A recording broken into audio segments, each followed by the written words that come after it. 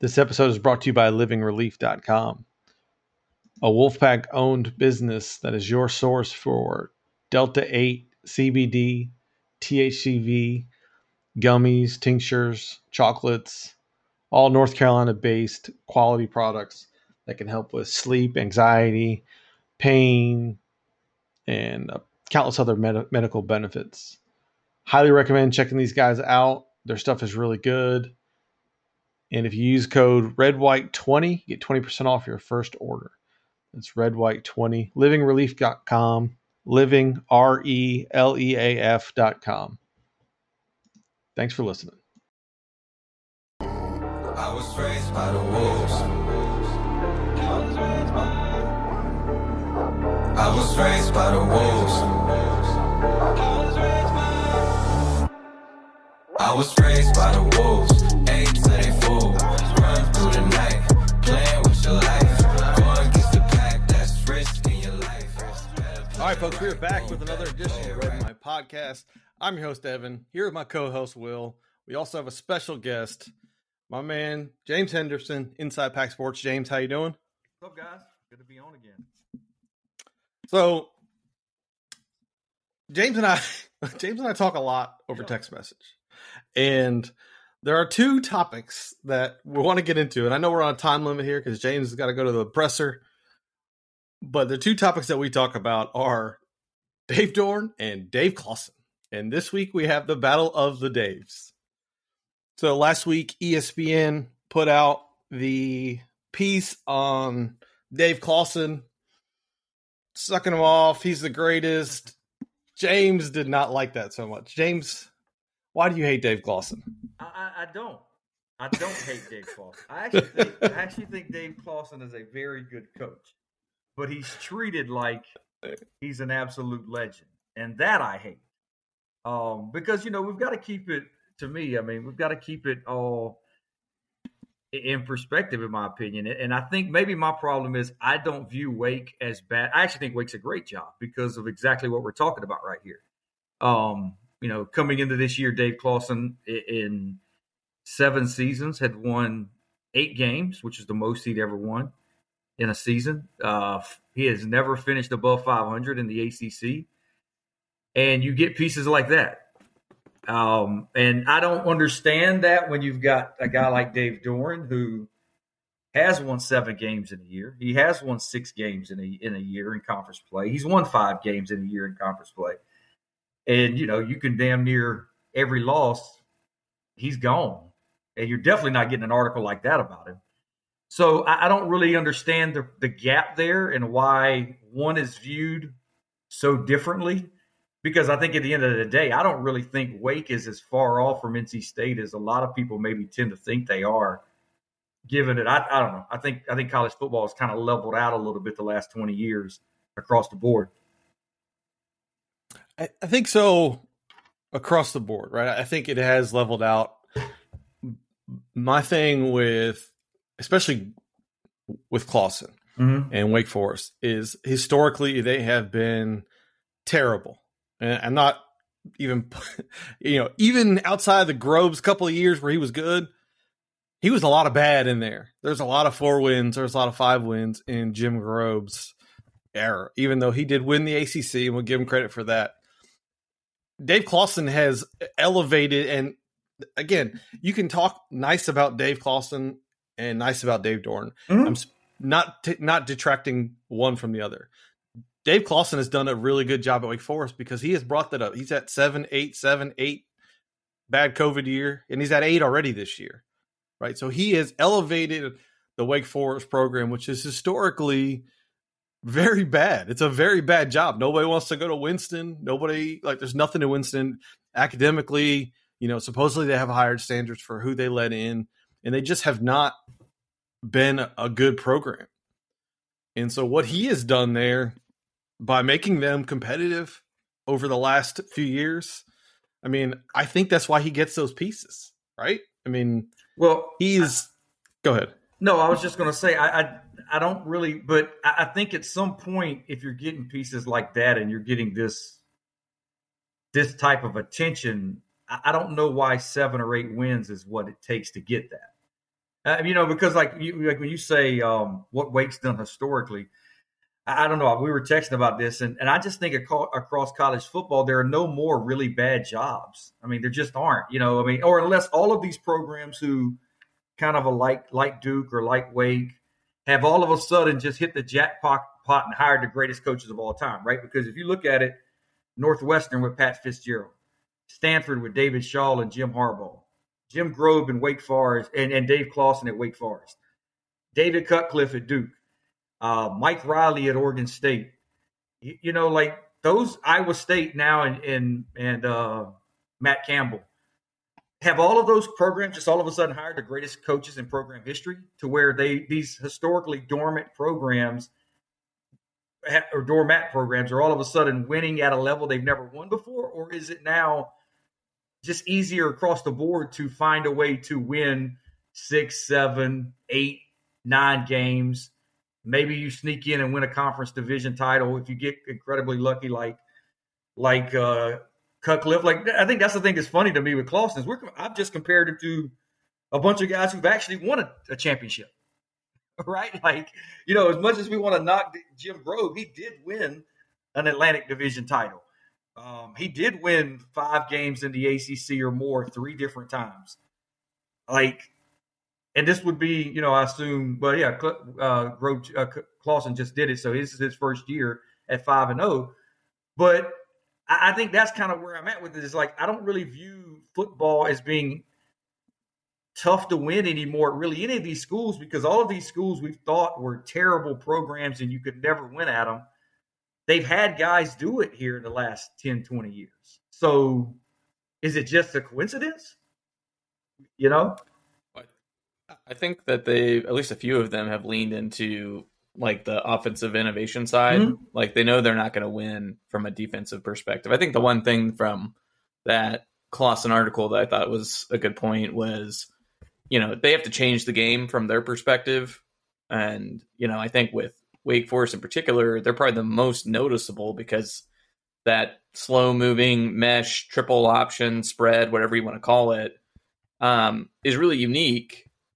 And I think, it's what gives them a puncher's chance occasionally to upset a team. And I think the reason they're getting so much attention this year is just clearly due to the start, right? They ripped off 6 wins in the ACC, but they were against basically the bottom half of the conference, and they played the middle half of the conference in UNC and then just lost. So maybe the shine will wear off, but I think it is impressive any time to run off 6 straight wins. I can't remember if we've ever done that. I think we've done like 4, maybe in conference play, but I could be wrong.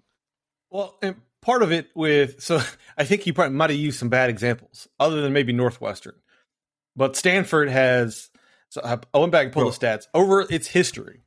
Wake Forest has barely averaged 4 wins a year. It's 4.04 wins a year.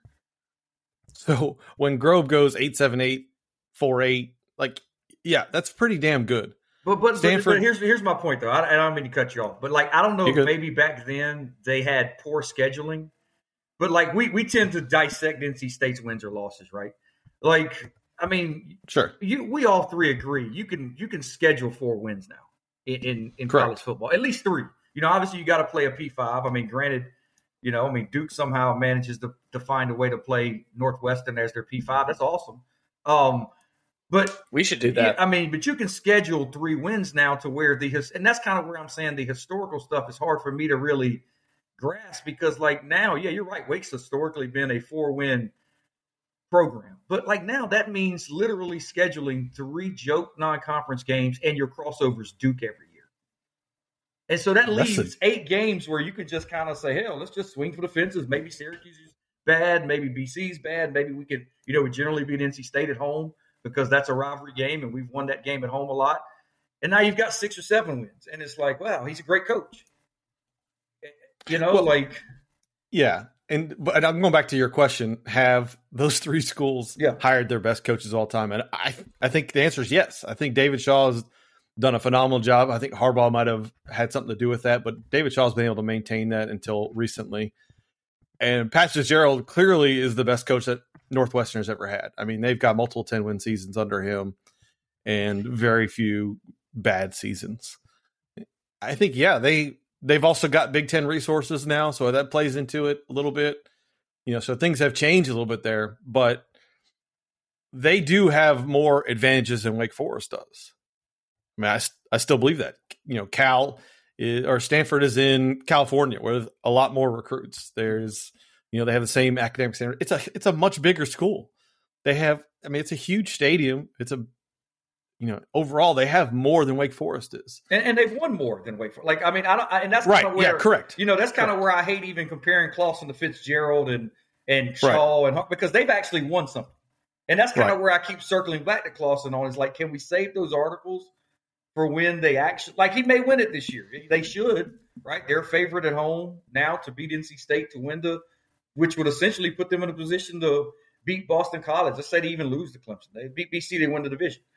So he should win it this year, but it's almost like I'm comparing him to guys already who have done something. And another thing in that article that bothered me was they referenced the size of the school.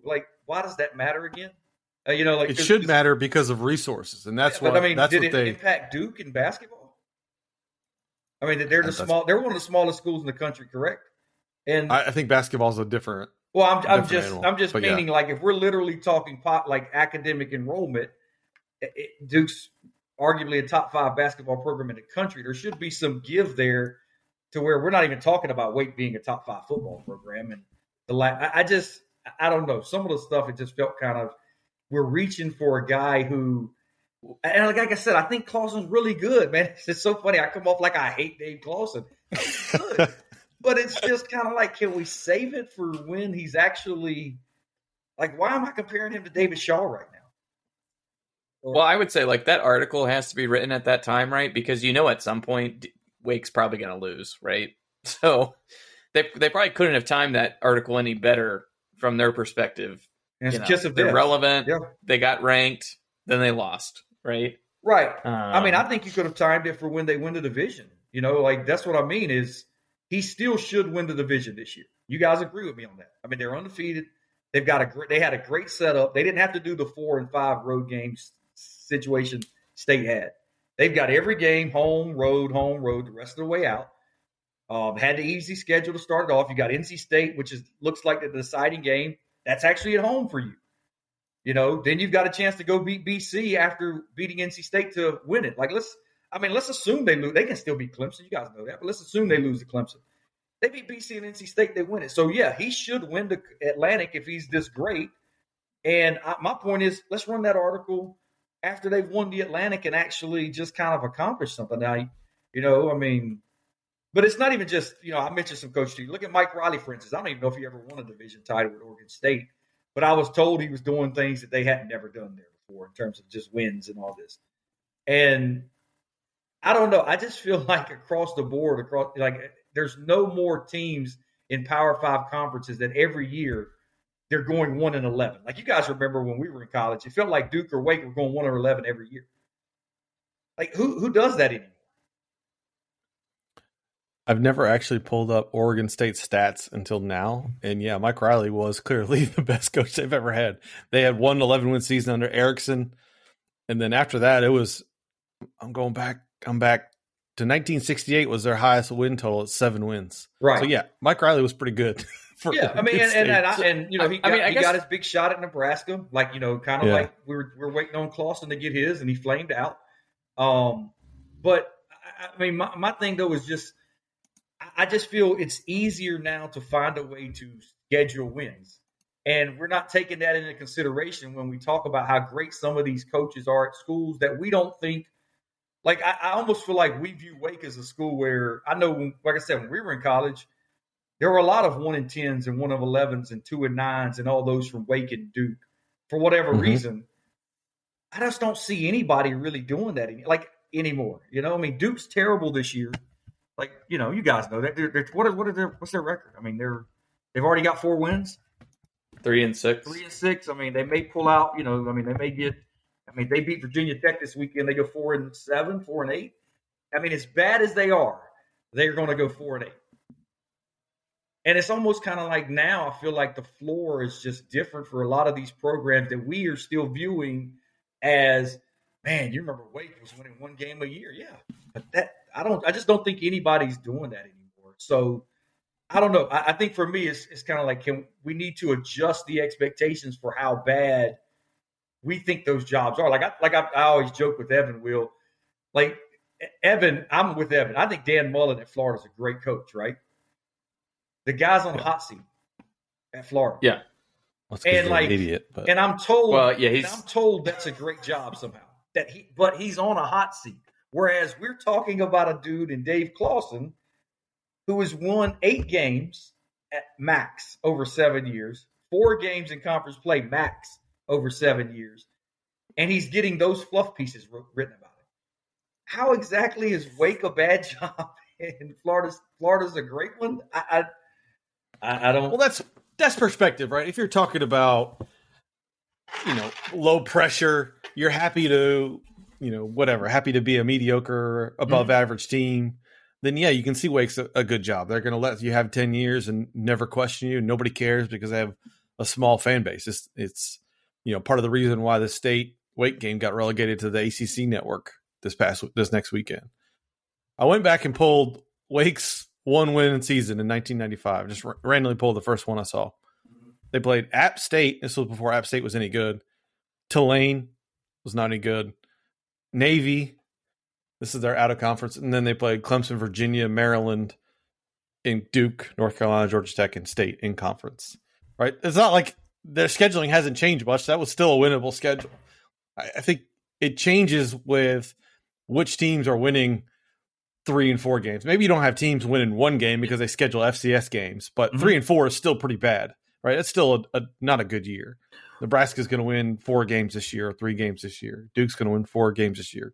Those are both very bad years. Right, but when you look at Wake Forest, for instance, right now, let's say, because we don't nitpick their schedule like we do NC State. I haven't gone back to Clawson. I do. Well, yeah. I mean, I haven't gone back to Clawson's and said he's 1-37 against ranked teams or whatever it is, or they never play any. I don't know who they've scheduled out of conference. Have they scheduled a great out of conference team under Clawson? I mean, just a pure scheduling. Outside of, I guess maybe North Carolina's their best game they've scheduled OC. I don't know. But when you look at them in the ACC, for instance, one of their disadvantages, I guess, is they play Duke every year, right? That's an advantage. You guys are correct. Crossover, you get the Duke game. But, is it bad? Am I wrong in thinking Wake can beat Syracuse or Boston College? Boston College. This year? No. Just saying it just in general. Boston College has there are some issues recruiting to BC and Syracuse, I think, relative to Wake Forest. Like Wake Forest, for instance, they recruit Florida well because they're a Southern program. They can go down to Florida and get some kids and do all those things. I think there's some perceived recruiting restrictions for places like Boston College and Syracuse. Tom O'Brien mentioned that when he came to NC State. That was an issue for him at what BC was recruiting. So my point is, when you look at Wake, let's take their week non-conference schedule, because I don't think they ever schedule anybody. We don't ever look at it. Correct. They don't really. But Syracuse, BC, and Duke, that's a start right there in conference play. Where if I can win 2 of those, I'm now at 6 wins. And I win all 3 of them, I might be at 7 wins. I don't know how many of these times that Clawson won, how many of them included a bowl game? Was he winning 8 regular season games or 7? I just think it's I think the general question, to find a way to get to these numbers than we're looking at, if that makes sense. Right. I think the question really is, if Wake wins 8 games a year and State wins 8 games a year, and this just happens for 5 or 6 seasons, do you think either one of those is perceived as having elevated their program? Because I think if you look at what Clawson's done, it's clear he has elevated that program +2, +3 wins, however you want to kind of measure it out, right? Whether he's doing that with soft scheduling, whatever, right? I'm a fan of soft scheduling. Oh, I am. I'm with you. I wouldn't. I say it all the time. I don't know why State doesn't play 4 high schools. State would be 8-1 right now. if they had just scheduled Northwestern, right? Or something. Or you go to we that don't need to be playing SEC teams. Right, or you go to that 2017 team that everybody views as a disappointment because they lost to 4 teams that won 8 or 9 more games. Right. Don't play Notre Dame. Don't play South Carolina and Charlotte. And, you got 10 wins and everybody's happy. Yeah. So I guess the way I look at it, right, Wake gets to 8 games a year. I think it's an impressive coaching job. State gets to 8 wins a year. It's doing what we expect. I think that's like so why is I think that? A lot of people expect 8 and 4. But why is that? Oh, well, I mean, I think we've talked about before, right? In general, you can kind of compare State to a lot of programs in the ACC. Mm-hmm. I mean, large public school, fan base that's passionate, relatively good investment in facilities in the past, general recruiting base. Like, there's reasons to think, and like general want to, like, I mean, we want to win these games. We want to be relevant. So, now whether or not State's invested properly, that's a completely different thing. But you see national writers say it all the time. Hey, how come State isn't better? Like, everything's there to succeed. Yep. And I think that's what's frustrating is like, it seems like we've got the built-in traits, I guess, that you would need to have a more successful program. We just haven't truly gotten over the hump. Now, like we said, I think we both predicted Dave to go 10-2 this year. That's still completely on the table, right? And I think this is an opportunity for Dave to, quote unquote, elevate himself from his past teams if he does go in and beat a Wake and hold serve against Syracuse, and then, whatever happens against UNC could be meaningless. But I just think that if we win 8 games, it's kind of like, all right, good year. Nothing abnormal in us getting 8 wins. I think when Wake does it, you're like, it's a pretty damn good year for them. Well, and like I said, that's why I was asking you about the bowl game, because I'm just looking at Doran here the last 5 years. For the previous 4 years, they've won 8 regular season. 4 out of those 5 years, they've won 8 regular season games. Or I'm sorry, 3 out of those 4 years. When we win 1 more this year, you're already at 8 regular season wins. I don't know what Clawson. I mean, do you guys have that in front of you? Like, how many of his were including a bowl? But I don't know why we don't think at least 2. Like, I don't know why we don't think State has elevated their program. I mean, you go back to 2017. Well, that's a different topic, though. This is where you and I diverge in our text messages, right? Because those things can both be true. I think Wake has really elevated his program. I think Dave Doran has really elevated this program. Wake gets more credit because it's probably a longer climb or harder climb. But does that get knocked because the rise isn't as high? If that makes sense, like, shouldn't it kind of even itself out a little bit? Like, why are we comparing his rise to 7 wins versus Doran's rise to 9 wins? Right? Like, yeah, I think it's a wash. I don't think it's. I don't know. To me, they're both doing good jobs, and that's like, you can compliment one and not be, at the same time talking bad about the other, right? I think you can be more impressed with Clawson, but still favorable of what Doran's doing, to like give it a little bit of a delta. Like, I just think, I mean, I grew up in Winston-Salem. Wake Forest was a doormat. So to me, it hits a little closer to home. I'm just impressed with the ways they go about winning. The fact that they've come up with a weird, disgusting, funky offense. Like, things like that I think are impressive. I mean, you can step back from Dave Doran or from a State perspective and say, what have we done to be unique? Like, we went to the 3-3-5 earlier than everyone else, and I think that's clearly paying off. But it's kind of like, I don't know. It's more obvious with Wake because they put up video game numbers. Yeah. Now they have to do that oftentimes because of their defense, right? Yeah. But I think in this day and age, right, people gravitate more to points and less to hard hand in the dirt, style football. No, I mean, you're right. Well, I mean, I'm just saying, like, from a media perspective, it's sexier. I mean, like, we want what's sexy. I mean, like, we had this discussion. I don't know if we did, but I know we had a similar discussion I had about Wake Forest in 2019, because you guys remember 2019, they started at year 7-1. Yeah. And they could have written the same article at that point. And they fell off. They ended the year 1-4. Actually, I think 1-5. 1-4. They what lost. Year was that? That was 19. That was 2019. Yeah. They beat had a bunch Duke. of injuries. Yeah. Oh yeah, well, right? look, hey, we're talking NC State and Dave Dorn here now. Oh, But, I know. What I'm not saying is, giving no pass for injuries.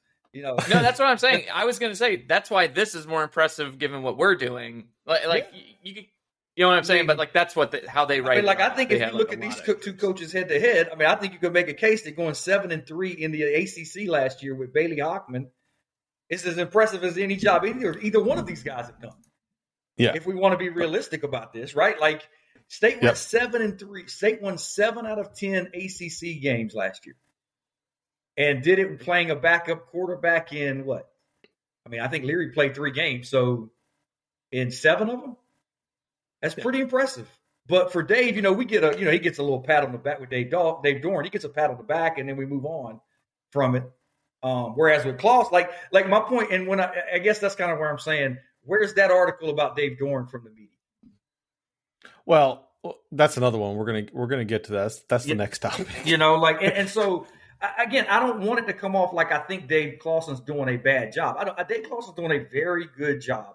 Eventually, somebody is going to think he's done a good enough job to hire him. I think that's something maybe people should look like. Why hasn't he been hired away? Right? Like, I think there is some thought out there, maybe around nationally, that is he really doing a great job? Like, if you look at it from an analytics standpoint and the teams he's playing, like, is he really, winning big games? I don't know. I don't know why he hasn't been hired away. But I think it's because he's probably perceived as slightly as gimmicky, right? A big-time program doesn't want to hire a 7 or 8 win coach. No doubt. You know what I mean? Yeah. And he's probably one of those guys that says, well, why would I leave this little community where I'm highly respected and I'm getting paid? And I think, isn't that the goal? To get paid millions of dollars for doing the same thing and not having to really be worried about your job? Gig, man. Oh, I know. It's kind of like with Dave Clawson. Maybe more than Wake Forest fans do. Yeah. It's like when we said, when we were talking about maybe Kevin Keats going to Penn State. Remember those rumors? Yeah. Oh, yeah. And people were like, why would you go there? And it's like, well, you print money for life. Yeah.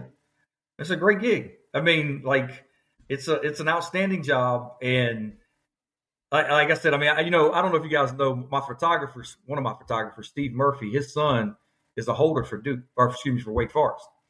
And so he's been around that program the last 5 years with his son going there. He's a state guy. His son went to Ravenscroft. And he will tell you flat out that the perception of Wake's program in terms of what they do or don't have is as out of proportion as you can have. They have facilities. They have money. They have all these things that, when you go there as a recruit, you are blown away, because they have invested in there. I think, Evan, we talked about this on one of the previous podcasts. The investment money's not like NC State's dwarfing Wake Forest at all, right? I think I saw one where maybe Wake's investing more into football. And so when you look at those numbers, again, why is there this huge gap in terms of how we view NC State? And I get it. One's a state school and one's not. That's fine. But again, I don't want to go back to the Duke argument, but that to me doesn't hold weight when I can see what Duke's doing in basketball versus a state school like an NC State. Can we go back for a second? You're gonna have your photographer pay off his son with some NIL money to drop a clutch hold, right? Right. Hey, Don, trust me. Yeah, but no. Well, let me get to the resources thing is entirely on us, and I think it's on our athletic department and our Wolfpack Club and all everything that they have done to drop that ball, right? That's I could probably talk for hours about that topic, but that's where there should be a resource gap there, but there might not be because of other outside influences. But where the argument falls apart is if I tell you over their terms at their respective schools, Dave Clawson's strength of schedule is a point higher than Dave Dorn's. And what's that based off of? I'm just looking at strength of schedule on Stat Reference. A rating of the schedule. Rating is denominated in points above, below average, where 0 is average. So Wake Forest has played a tougher schedule he's been there 7 years. So Wake Forest has played a tougher schedule than NC State the last 7 years. Correct. Okay. I don't believe.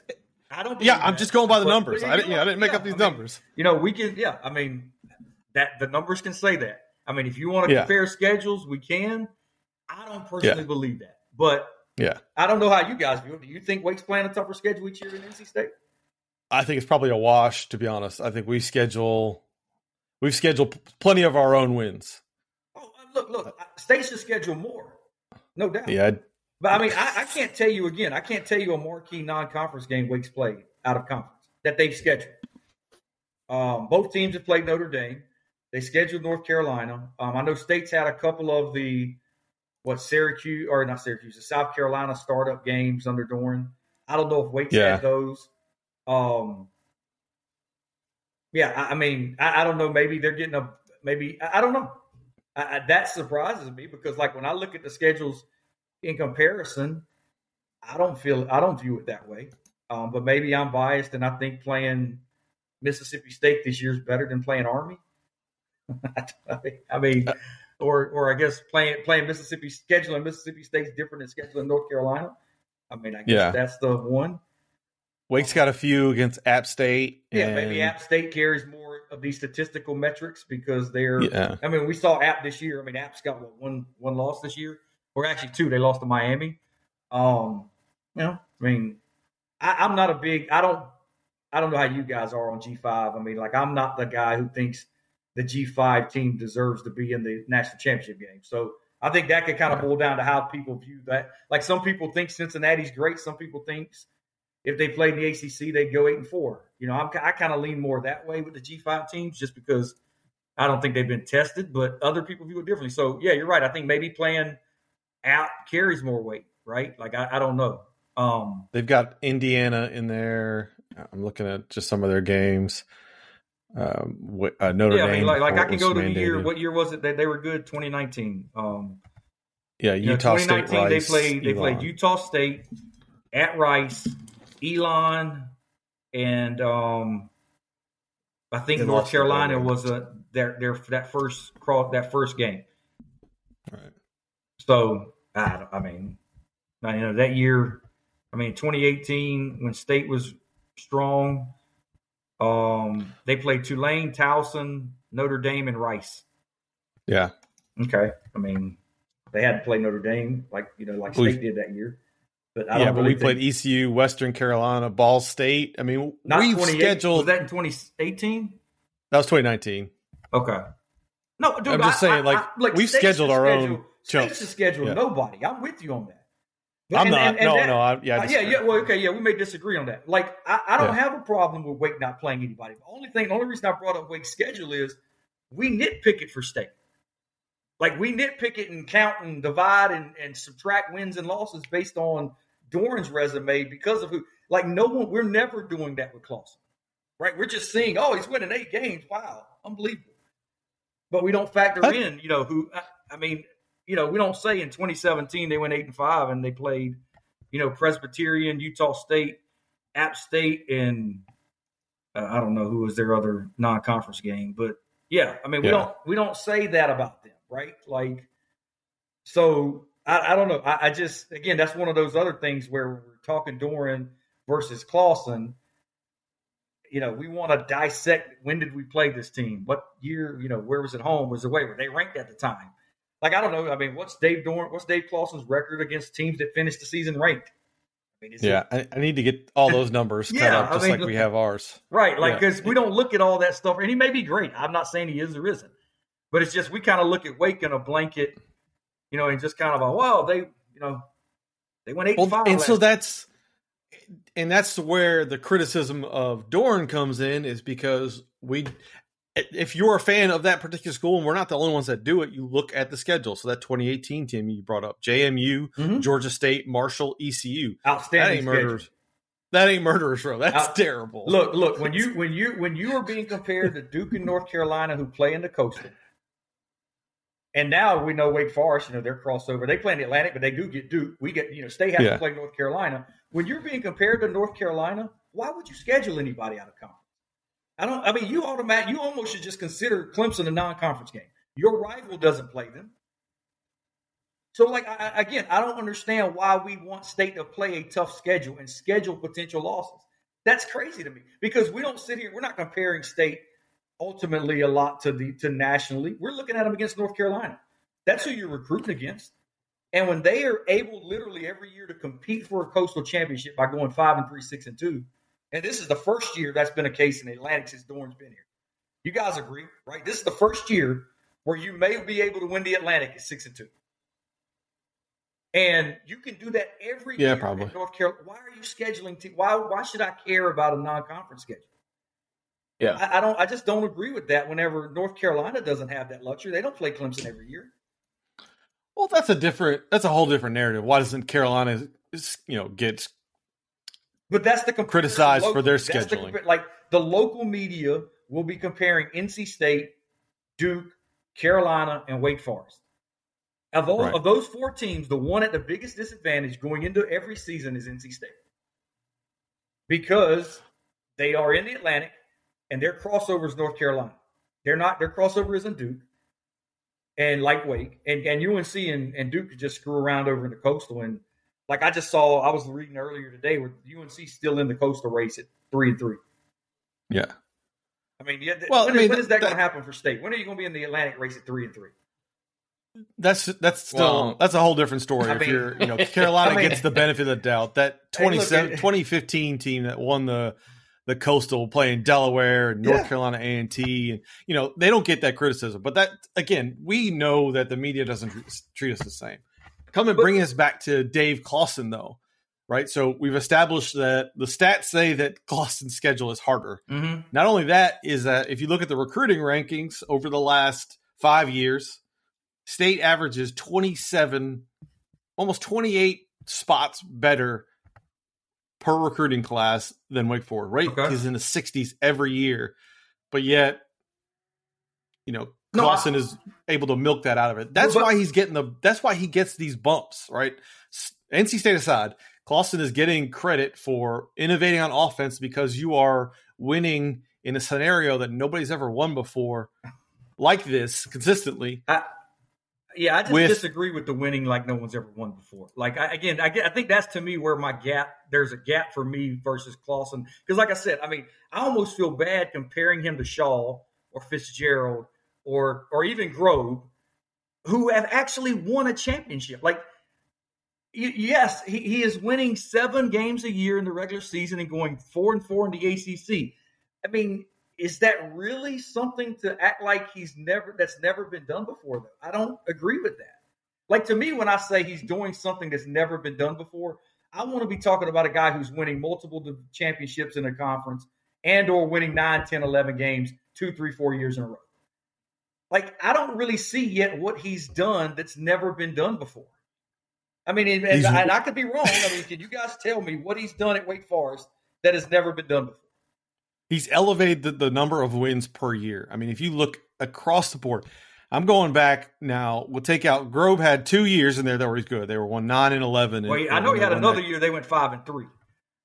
Well, Grove had a ton of those. He had 3-9, 5-7. Like, there's a bunch of them in there.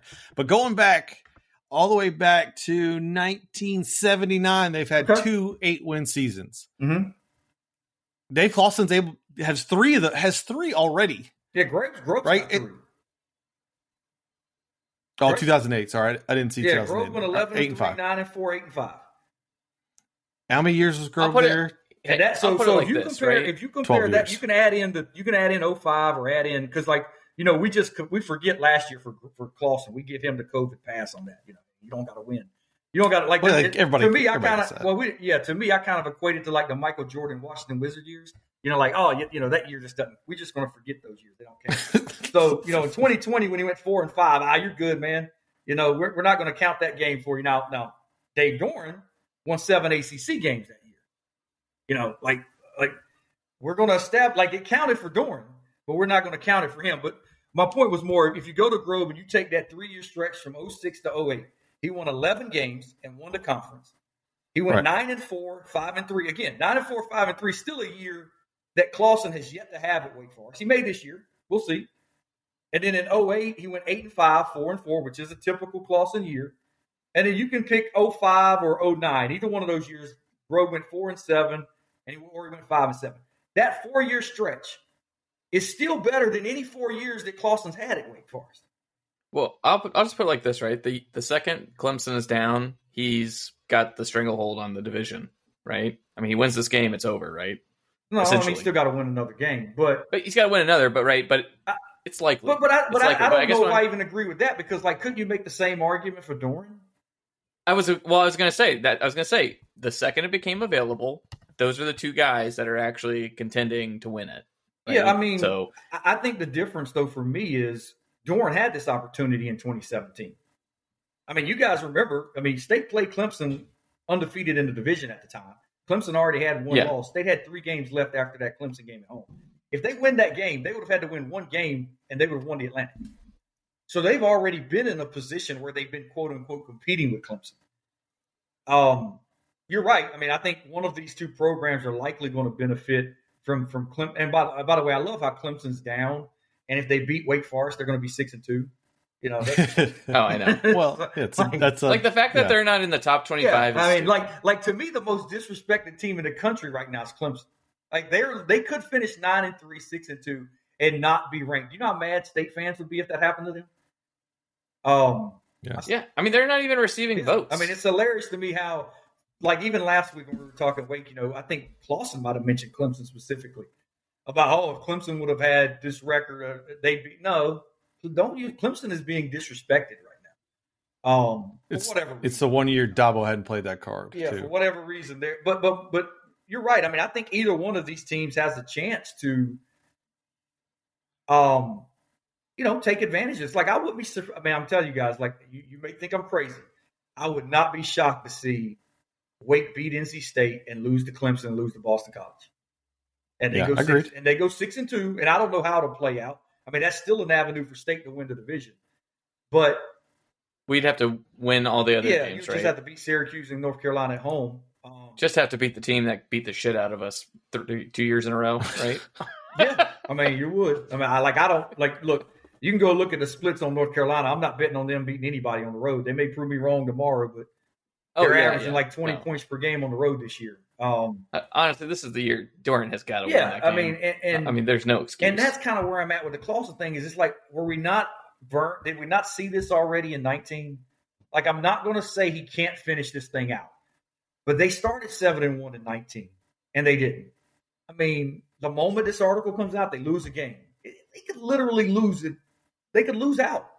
And how would you be viewing it? You know, I just think it's early, and I don't really understand why we continue to just prop him up. And, like, I think Dave Doran has accomplished more. I do.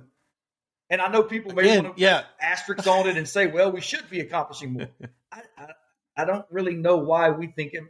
I mean, I don't know. We should be. I don't know, Evan. Look, if he doesn't lose those Wake Forest games, James, like, no one says that about Dave. That's what it comes down to. So we're going to, I mean, we can apply an if to, you're right. I mean, if he would have went, I think both those years they would have won 10 games. I don't know if they won them in the bowl, right? But, I mean, that's what it comes down to, right? Is when Wake drops that game against UNC, everyone goes, as expected, right? And, like, if they lose the next 2 of 3, it'll be like, see, that's just Wake being Wake. But I think for NC State fans in particular, right, they've been with Doran for a long time. He's had multiple opportunities to get you over the hump, and he's bombed them in critical moments. This is the year he finally beats Clemson, and he's got this opportunity in front of him. But they just saw the Mississippi State game earlier this year. They just saw us go down to Miami and struggle down there against a good Miami offense and a good Miami defense. So you have to understand, like, there is a general hesitancy, I think, in the fan base right now going into Wake and just saying, like, oh, man, like, House of Horrors, here we go. Like, Dave's had one shot before, and he missed it. And now he's getting another shot, right? If he doesn't make it, I think you can see why fans are just like, man, this guy, he's just not going to get it done. But what's the difference, again, in him and Clawson? Like, when has Clawson got it done? Oh, he hasn't. But I'm saying, like, this is his first shot to get it done. He's been there 7 years. This is his opportunity. All right. Both of you are missing the point here. We don't know. Are we supposed to be fighting? No, both. The point is, it's the perception of the programs, right? Clawson has done I don't want to say more with less, but he's done the same with less. He's not, but I don't think he's done the same. Like, what has he done the same? Well, if we're talking the 8 wins, right? He's getting them to the point. But Dave's won 9 twice.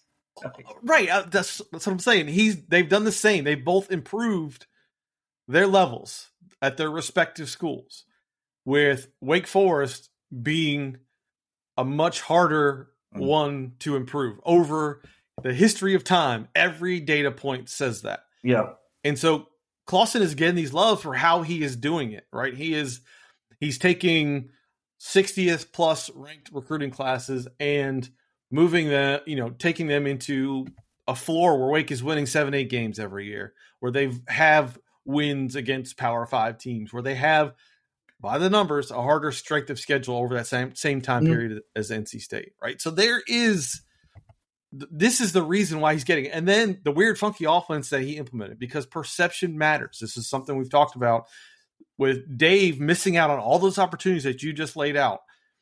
That perception matters, right? If Dave had won some of those, and people wouldn't be poo-pooing what he has done. So, and then going back and say, well, he loses any game against a good team because he's padding his schedule against the bad team. So, I mean, that is what the numbers are telling us.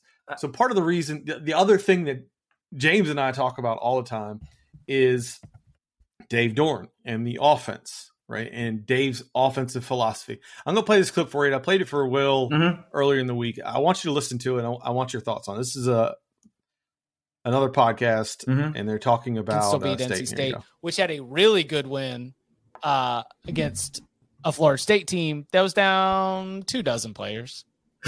Are you in Tallahassee right now? No, I'm in Nashville for meetings. They weren't actually down 24 guys. They just weren't really able to practice this week. But they were down their most important guy, who had the flu pretty bad late in the week, Jordan Travis. And that's the reason I picked it for my lock. I was like, that's a totally different offense if Travis ain't in there, and he was not able to go at all. And NC State did their damnedest to try to make that a game for about 20 minutes there in the second half, and then they finally pulled away again to win 28-14. Like, that's a good team. I don't know why the hell they try to run the ball so much when they're not good at it. They need to just they're very like Seattle Seahawks-ish. Let Russ cook. Let Leary cook. He threw for 400 yards and a 4-to-1 touchdown interception ratio, and the pick was on a Hail Mary to end the half.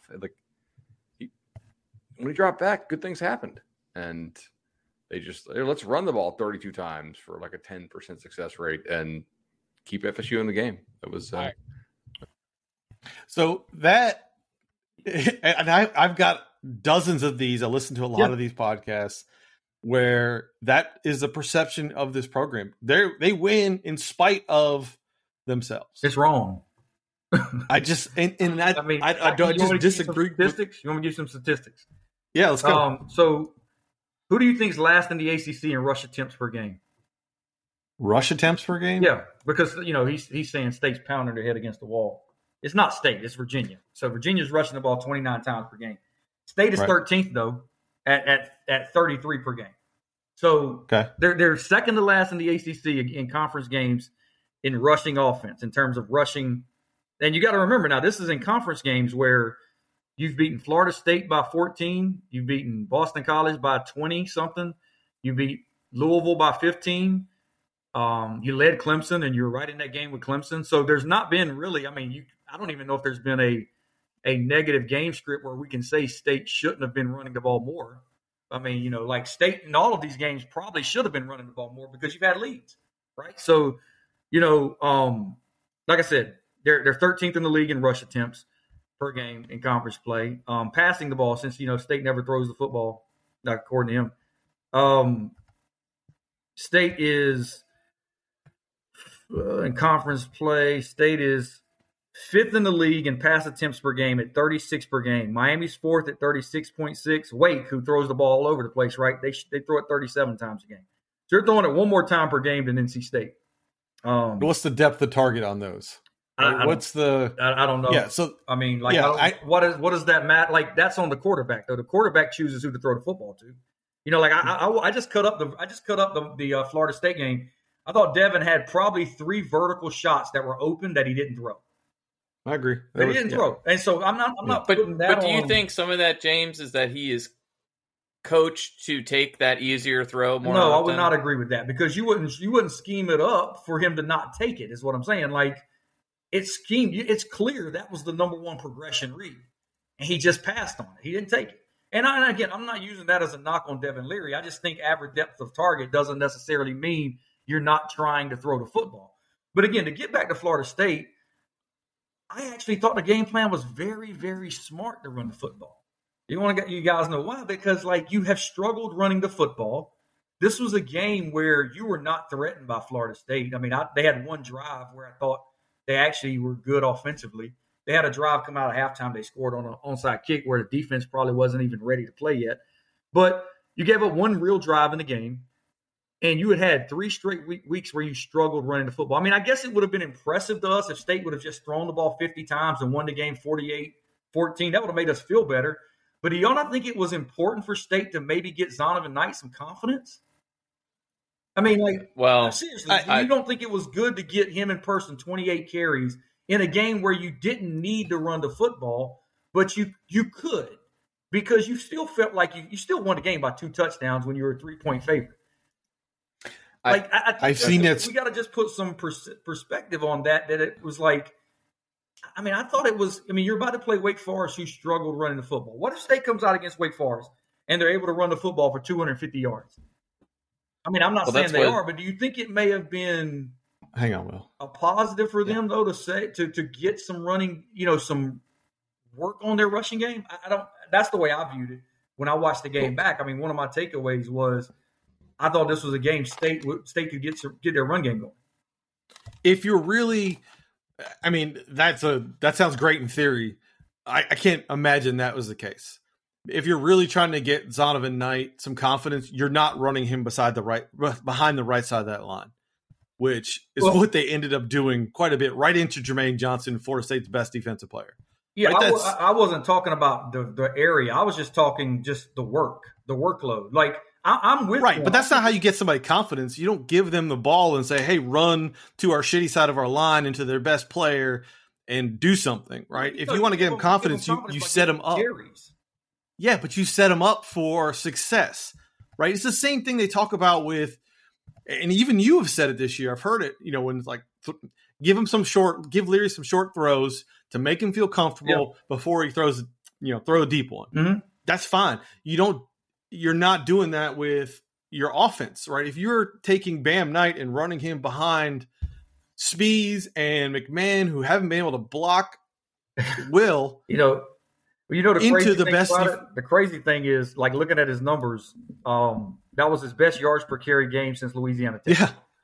Yeah. And so again, my point wasn't necessarily the direction they were running. That can be mine was, I thought they ran the football against Florida State because they needed to get some work on their running game. Like, I don't think it was, and you're right, they could have just ran behind Ickey all night, and maybe he would have had more numbers. But it was more, I mean, you go and look at his touches against Boston College. State runs the ball so much, he had 11 carries. In a game, they won 33-7. Against Miami, 8 carries for Zonovan Knight. Against Louisville, 11 carries for 23 yards. I mean, I think State felt like once they had that game under control, get our running back some work, man. Get our line some work running the football. Get them some confidence going into a game against Wake Forest, where I don't know what State's game plan is going to be against Wake. But you could see it play out to where they may feel like part of winning that game will be running the football, because Wake's been so bad defending the run. They will go back to the game plan from last year, and then they'll deviate as they need. But I think what people are trying to say when they, when I think it was Bud Elliott was saying, like, why are you running the ball? Like, you're dead last in running yards in the league per average, like you're 136 per, right? And I think there's some feeling that, like, I think you and I maybe were tweeting about this during that game or after. 14-0 is not like a stranglehold score. So, like, from my perspective, I would have liked to seen that shift once you got to that 21 or 28 points and really start working on it. So for me, sometimes it's the game flow. It seems like we shift way too soon to going conservative. Now, I'm also not surprised, though, against like Louisville and Miami that we had poor running games because I think they're like 5th and 6th in rush defense, but Wake is 13th and Florida State is 7th right now. But I think if Florida State had been healthy, they would probably be further up this chart. Right. So like, I get wanting to get some work against those guys and, working in the 13 package, right. And what they've been doing there with those guys, like it makes sense. I think for a lot of fans, it's like you choose to do it way too soon in these games, or you are too repetitive in it. Like against the Louisville game, like it sure seemed like the game opened up once we started taking more of those mid and deeper vertical shots. And I don't know if Louisville was just playing very well that night. I don't want to go back and watch that game for a third time, but it seems like Beck, and I don't know if Doran gives any push in this during the game flow or not, but it seems like a lot of times we really default quickly to running when maybe we don't need to. Well, like I said, against Miami and Louisville, State ran the ball 22 times and 24 times. To me, that's not a lot. I think they gave up. What's that? No, well, I think it's because they were getting no success against Louisville in particular, right? Well, yeah, but like it made sense, and that's what I'm saying is why not invert that game plan? I guess is what I'm saying is why not just go really pass heavy to start against Louisville and see if you can put more distance between you, and then try to establish that run. I wish we would kind of invert it from time to time. I guess is how I feel. Yeah, I just think that, like I said, I think there's this perception out there that NC State's just forcing a running game, and the numbers don't back that up at all. In fact, it kind of says the opposite. They're actually throwing the ball relatively on average just as much as everybody. The numbers are misleading though, and even I read Phillips' piece after I don't remember which game it was, and it was like 90% of the throws were underneath, but behind the sticks or short of the first down. I forgot what his terminology was, and like you can throw that all you want. Yeah, all right, that is not the same as what everybody else is talking about, where you're talking about stretching the field vertically. I've seen a lot worse teams able to, one, run better with seemingly less talent, and two, be more explosive. It's just those two things that we have not done. And so when you give a team like Florida State life at 14-7, whether it was life or not, right? Whether State ever felt threatened. But we've seen that before. We've seen the story against Wake in particular, right? You keep a team that is not as good as you are, not as talented as you are in the game, and then they're able to do some dumb shit and win. And that is where the perception of State changes as between the two programs. But this is what we see happening, and this is why State fans are clamoring for, hey, step on somebody's throat, be more aggressive, because that is your national perception. I want State to be in these conversations. I want State to not be, a joke by the local media, right? And maybe that will never change. But some of that is how you are approaching these games. It's 2021, thinking that you are going to run out the clock against these teams who, even to your point, nobody plays any defense anymore. Nobody stops anybody anymore. State is. Well, you put them against an offense or a team that can. We will see this week. Yeah, we saw it against Miami. We don't need to see it, right? We put them against a team. Again, like if you hold Wake Forest to 31, you're going to be mad at the defense. No, that's not what I'm saying. That's what I'm saying. Like, I don't really like if that's your worst performance defensively. Damn, I'm gonna take it. You should win. The defense is good. The point is that you can't bank on stopping everybody every week. The offenses now are too good. They're given too much room to operate. And State continually puts themselves in these games where it should be closer than it is, right? I think, and I believe you think this, I know Will thinks this, that we are better than most of the teams on our schedule. I don't think it's particularly close in some degrees, but the games don't show it. And we're just talking about. I don't understand that argument. You've won the point differential. Yeah, you've expected won 4 out of your 5. 3 of your 4 ACC wins have been by 2 touchdowns. I don't again, Florida State. I don't know if you guys do predictions on scores, but State was a 3-point favorite in that game. They won by 14. I don't really know how much more. I told Will, I think I was telling Evan this. Let's compare State's poor offense to Wake's mighty offense, right? Like Wake played Florida State at home. NC State played Florida State on the road. FSU turned the ball over 6 times against Wake Forest. 6 times. They played Mackenzie Milton in that game. They turned the ball over 6 times. They lost 35-14 at Wake Forest. FSU turned it over 1 time at home to NC State. They lost 28-14. Why did Wake's mighty explosive offense not turn 6 turnovers into more than 35 points against Florida State's defense? Actually, I mean, we were going to cover that on our next pod because I was digging through it the other day. I think I even sent Evan a weird stat. I'm questioning that because I don't get why because we were expecting, we thought, I mean, everybody seems to think State should have scored 45 on Florida State on the road. Why did Wake Forest not? Because our offensive efficiency has been bad, and that is. I'm not talking State. I'm saying if it's that Wake had 6 turnovers from Florida State that they could have used for more points. They only scored 35. They scored 1 more touchdown than State. Now, like you would think, like I'm telling you right now, if FSU would have turned the ball over 6 times to State the other night, I would have been expecting them to score more than 28. I mean, they scored 28 with just 1 turnover. Yeah, I mean, I think you and I tweeted about it. I thought that we were going to get 35. Was kind of where I thought we were going to land. I think I had it 27-17 State maybe. But I do agree, right? Like, I think we've done more with our turnovers. Like, again, like when you go back and kind of dissect Wake's record this year, right? I mean, a lot of us thought they should have lost at Syracuse, but Babers screwed that up. They should have lost or at least gone into overtime with Louisville. They got a clock operator error to get them 3 extra points, right? So it's like they haven't been crazy good. I think the question is really when we were going to the season, I can't remember where people had picked them, right? But I don't think anyone had them leading the division, right? And I mean, they probably would have. They don't know the schedule. Like I didn't look at the schedules at that point. I just kind of picked them based off of, and this is kind of what I was telling Cameron when I did our Wake preview pod. Like I just looked at Wake's schedule and names. Like I didn't look at when they played teams. And I mean, if you would look at their schedule and know that North Carolina's not as a conference game, I mean, so far they've played Syracuse on the road, who we all thought Syracuse was going to be really, really bad. They played Duke at home. They played Louisville at home. They played Florida State at home. They played at Virginia. So, I mean, I think we would have probably had them, 4-1? I mean, if you're looking at them objectively. I mean, I thought Virginia was going to be a lot better this year. Yeah. So I don't know where you put UVA there, but.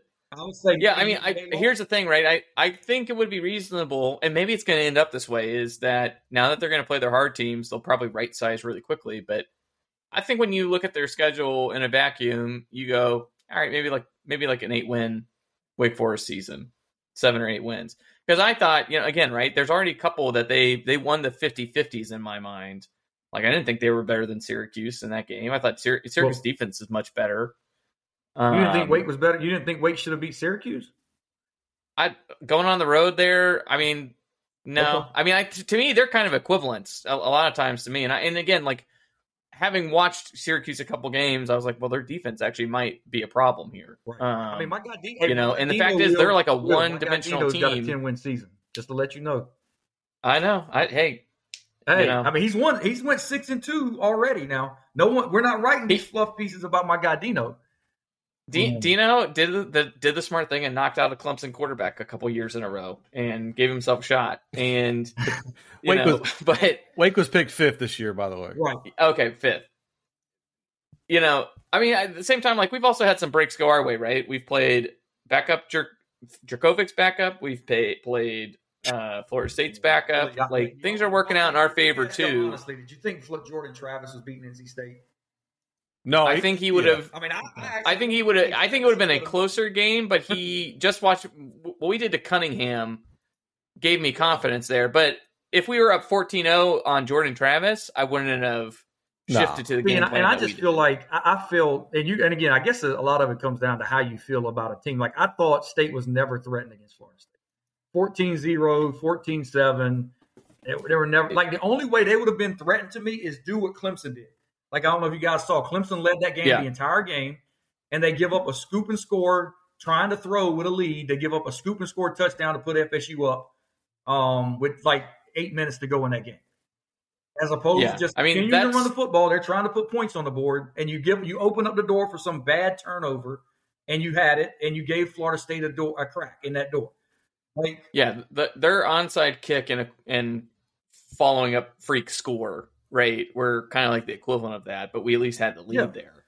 But hey, I want to give you all this one stat here, and tell me what you think of it. So, in terms of depth of target, so 20-plus yard throws down the field, Kenny Pickett has 48. Sam Howell has 51. Devin Leary has 45. What's the yardage? 20-plus air yards down the field. So these are yards. Yeah. These are balls thrown 20-plus yards or more down the air this season. Kenny Pickett has thrown 48. Devin Leary 45. Sam Howell 51. So on average, Sam Howell has thrown one more per game than Devin Leary. And Kenny Pickett has thrown 3 more total. I think it would be interesting to see what that is, like 30, 35 yards down the field, like true deep bombs, because I think we've seen from that chart in the passing game that Leary like hammers that 20 to 30. Yeah, I mean, like, I think they just, like, PFF just considers a deep throw 20-plus yards down the field. Yeah. I think what a lot of us would like to see is 3, 4, like, home run balls. You know what I mean? Like, real, true deep balls. You know, I'd like to see Anthony Smith in there more. Now, I think that's the only thing that's kind of holding us back is, like, just over the last few years, you thought that was what was going to get paired with the running game. Maybe the running game's not good enough this year, and so it's not opening up that way. But, like, when you see Anthony Smith just running wide open constantly, and he only gets, like, several snaps a game, I would love for you guys to ask Dave, like, what's it going to take to get someone like that on the field more? And he's probably not doing something behind the scenes, right? And it's a deep room. I get it. But, like, give him 10 snaps, and I bet he's open 8 of them. I mean, look, I'm with you. I think it's that. The reason I brought that stat up is I just think it's, again, there's a perception we never throw the ball deep. Everybody else throws it deep every other play. And like I said, I mean, those 3 guys and Sam Hartman and Armstrong are the top 5 by far in the ACC in terms of vertical throws of 20-plus yards or more.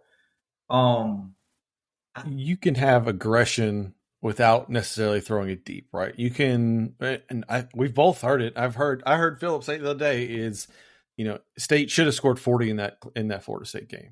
That's what he said on your podcast. 100% agree. I don't think that was their focus. And again, if you want to argue they should have been focused on scoring 40 against Florida State, you're right, because they weren't. But I don't think that was their goal in that game. I think, and again, this is something I agree we can argue about. Should State view it like, we have this game won. Let's don't lose the game by giving it away. And we've seen ways you give the game away. You do stupid shit. You try a trick play. You try and whatever. I mean, there's various ways you can give a game away. But I think State felt they had that game won. Let's work some on our running game. We haven't had a chance State hadn't been in many non-high leverage situations the last 3 games, to where they can just commit to trying and get something going with their running game. Part of the problem with their run game is Chandler Zavala going out. They moved Dylan McMahon over to left guard. He hasn't had a chance to build any in-game chemistry with Ike Ekwonu. They haven't ran the ball a lot because, contrary to what I think Bud Elliott clearly thinks differently, when the run game's not working, they've abandoned it. They abandoned it against Louisville. I mean, they abandoned it against Miami. They didn't just pound their head into the ground running the floor. They ran the ball 22 times against Louisville. That's not running it a lot to me. I mean, you can't ask Donovan Knight to get going when he's getting 7 carries in a game. The funniest thing to me is folks want to see Jordan Houston. I'm like, shit, you barely getting Donovan Knight carries. Well, they want to see him because they want to see something different, right? The stuff we're doing in the run game is not working. Exactly. And they haven't. And my point is, contrary to what like guys like Bud Elliott and others tend to think, State hasn't been just continuing to run. They did against Florida State because they had an early 2-touchdown lead. It was an offense that they didn't feel threatened by, and it was a game script or game flow that allowed them to give their running backs carries. I don't really blame them for that when coming up, you've got a Wake Forest team that their biggest weakness right now has been stopping the run. Right. Because I'm telling you what Wake Forest is going to do. Wake Forest is going to play coverage against NC State. Sure. They're going. This is why. Why do you think? I mean, when I was talking to Cam, I said, "How did they give up the lead to North Carolina?" He said they played covers. They were scared their corners couldn't cover, and they were forcing North Carolina to run the football. North Carolina. Yeah, Ty Chandler had 200 yards. Yeah, North Carolina was trailing by 18 going into the fourth quarter, guys. They ran the ball 18 times and threw it 4 while trailing by 18 points. Think about how mad we would be. How is Carolina's run game better than ours at this point? Because their quarterback runs. And their offensive line. Yeah, that's that. Quarterback. It's a numbers game. Like they can the problem with State and to be fair, I mean, I'm gonna admit it when State uses it to their advantage. You just played Florida State where you're not worried about McKenzie Milton running at all. So when they run their zone read or their handoff stuff, you just take the running back out. If he keeps it and he runs for 3 or 4 yards, you just line back up, whatever. But you're tackling that's the problem State's dealing with now. Devin Leary does not run the football.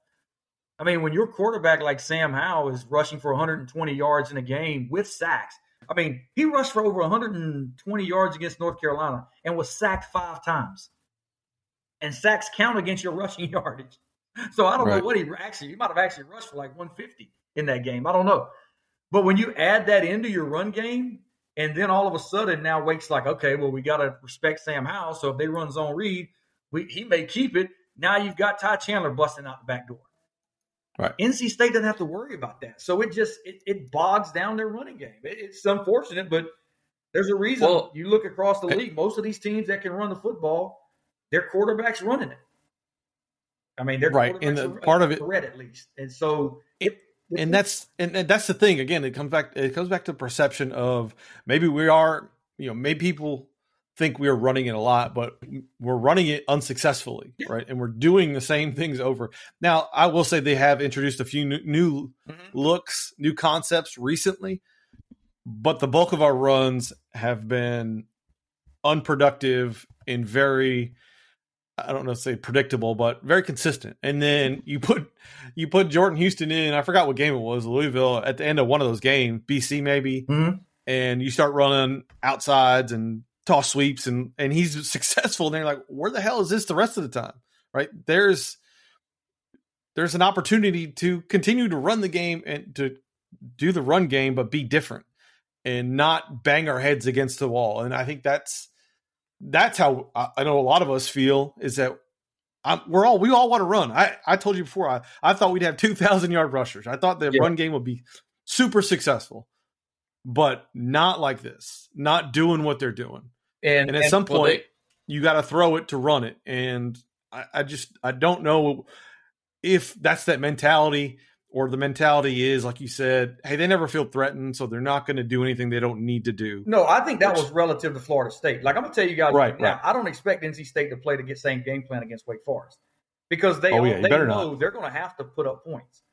And they're going to be more aggressive, I think. But against FSU, you didn't have to, and you came into that game with a known weakness in your running game where you haven't just been able to commit to giving your guys carries. And against FSU, you could. So, I think it would have been – they could have thrown the ball 50 times and probably won that game 42-14. I just don't think they cared. I think they felt it was more important, and I'm not saying this honestly without talking to some people. I asked about it. I think they felt it was more important to get their running back some work going into the Wake game, the Syracuse game, the North Carolina game, where you're playing offenses where you're going to have to be able to run the football. One of the things, all. James, maybe you could ask them. Sorry, I just want to get this before I forget the point, right? But they have run Leary a few times over the last few weeks. The score against Miami, I think once or twice at Louisville. He ran at least one time. It looked like it was designed against Florida State. Like, I'd be curious to understand why they don't do this more. Now, maybe they've been waiting for these games, which I've been kind of calling these like the money games that are coming up. But like, there's no point, from my perspective, of trying to avoid getting Leary banged up and not trying to win a championship in the next 3 games. Right? So I am curious if they are going to add that element, because, it seems like for the longest time that read that he's been doing has been like, you're not really going to let him run with it. And you guys know. But it seems like this is the week that if you're going to, you should. That he could, if he just keeps it, he's running for 10, 15 yards, right? He's not that bad of an athlete. No, he's incredibly good, especially inside the pocket, and that's why I'm kind of like, the dude. He ran a lot his first year, I remember, like on scramble drills and things like that. So like, why not incorporate it? It's clearly the only thing that's keeping like a UNC, Syracuse, all these other teams like even around. Yeah, I mean, I think it's more like you said. I think they are worried about the injury, right or wrong, and I think he's not just a natural runner. I mean, if you look at him, sure, he just doesn't look the same. You know, he doesn't look like Sam Howell or even a Sam Hartman running football. I am surprised they haven't put in some packages to where you go to like a Finley or a McLaughlin when you need a run, you know, and use that some. Like we see it some in the NFL, we see it some, you know, like various colleges, you know. That's why I think this weekend, I'm telling you right now, you're going to see the Wildcat from State. I'm convinced of it. Oh. You're going to see State run. Yeah, you're going to see State run at some +1 game and see if Wake can handle it, because a lot of what Wake's problems has been is just simply matching numbers and tackling. And so, but does the Wildcat work when you aren't going to throw it? It depends on what you mean by work. Like, will it pick up 5 yards for you? You know, probably. I mean, I think that's the thing, is I think they want to have some sort of run game element from a +1 standpoint. I mean, and that's what it comes down to. I mean, a lot of Leary's success this year. I mean, I know a lot of people want to knock Tim Beck, but I think Beck's done a really good job given the limited success they've had running the football with manufacturing offenses. You know, I mean, you go back to that 3rd and 1 he threw to Trent Penix, dude. I mean, what has been our tendency on that play all year to do? Run the football. And you go look at the left side of that formation. FSU had 6 guys over there on 3. And you simply pull it. And you're right. I mean, it was only a 1-yard throw down the field, but it resulted in a 45-yard touchdown. Well, the emergence of Trent Penix, like finally healthy and getting a lot of yak, could be a difference maker going down, right? I mean, that wasn't happening early in the year, right? Aside from like maybe the Clemson game, like where he had 1 or 2, right? Like we hadn't seen it, and that's been the problem, right? Is like if you're doing something and it's not effective, then what's the problem? And maybe they finally figured it out. But I guess like my final thought on Wildcat is like, wouldn't we just be better served to take Devin Leary out of the game and bring in another blocker instead of having him do that worthless, like go stand out by the hash mark? Yeah. I mean, you know what I'm saying? Like if you really want to just go run the ball, like why not just sub him out and bring in whomever? Yeah. I think the question is just how much is like, I think a lot of that is, and Evan, you may, I don't know if you agree with me or not, it's probably personnel matching, right? Like, if you're huddling and you want to kind of like, if you think back to FSU, right? The only rushing touchdown State gave up in a second all year, they popped that Wildcat on State late. If you remember, right? Yeah. They just kind of huddled up. They lined Milton up at quarterback. Then they just ran him out real quick, and you couldn't match it quick enough and get your numbers right. It's substitution based. Yeah. If you sub them out, then they get a chance to sub out. Yeah, they'll sub in and kind of bring in someone else. So. Yeah. I mean, James, I know you're late for your presser. Do you need to bounce? I've got it covered. Okay. Well, then we can keep going on why this run game sucks. What the hell is up with the offensive line, other than Zavala even? Well, I mean, I think it's like I said, man. I think I'm a believer in if you're going to run the football, you got to commit to run the football. I'm probably with you guys on this. I don't think State should be running the football. I don't. I mean, I think State's got if you look at them compared to the last 3 teams on their schedule, they have more overall offensive weapons than North Carolina, Wake, and Syracuse. They do. Correct.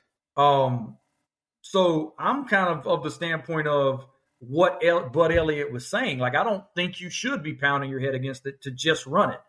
I think you try and run it. If you can't get a running game going and you're in these high leverage games where it's back and forth, or, you know, you've got to score a ton of points, you got to throw the football.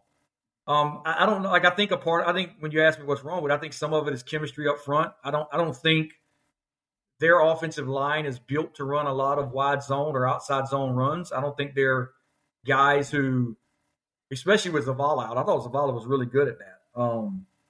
I think the chemistry's off between Aquanu and McMahon. And like we talked about, man, without the quarterback being a factor, it's just like, go back and look at how many runs are getting run down by the backside guy. Because he's not worried about the quarterback keeping it. When you run these zone runs, that quarterback has to occupy that extra man, and he's not.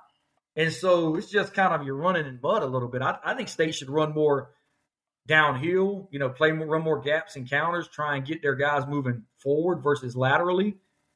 and see if they can just lean on teams. I think that's the adjustment to make against Wake Forest. I don't think Wake is overly physical. I think you can run downhill on them. And that's what I've seen with our offensive line. I've gone back and watched these last few games that they, for some reason, they're good in pass protection. Right? They're able to set up and give Leary time. He can give him a clean pocket. They've been really good in pass protection. The run game has been completely different, and I don't understand why it doesn't seem like we are aggressive. We aren't getting that, that punch, as they say, off the line on the run game. They get blown up time after time, and I don't know what it is, man, but it's one of those things I'm like, at some point something's got to change, whether it's your scheme and how you're trying to run or how you are executing on your offensive line. But something there is – it's just been consistently not working as well as it should have been, especially when you have two very good backs. Yeah, I mean, I think that's why you saw, I know you mentioned some of the new things they're doing. I think against FSU, I charted them with 3 draws, where, that's just something different that you can do to try and get something going in your running game. Just institute some different types of runs.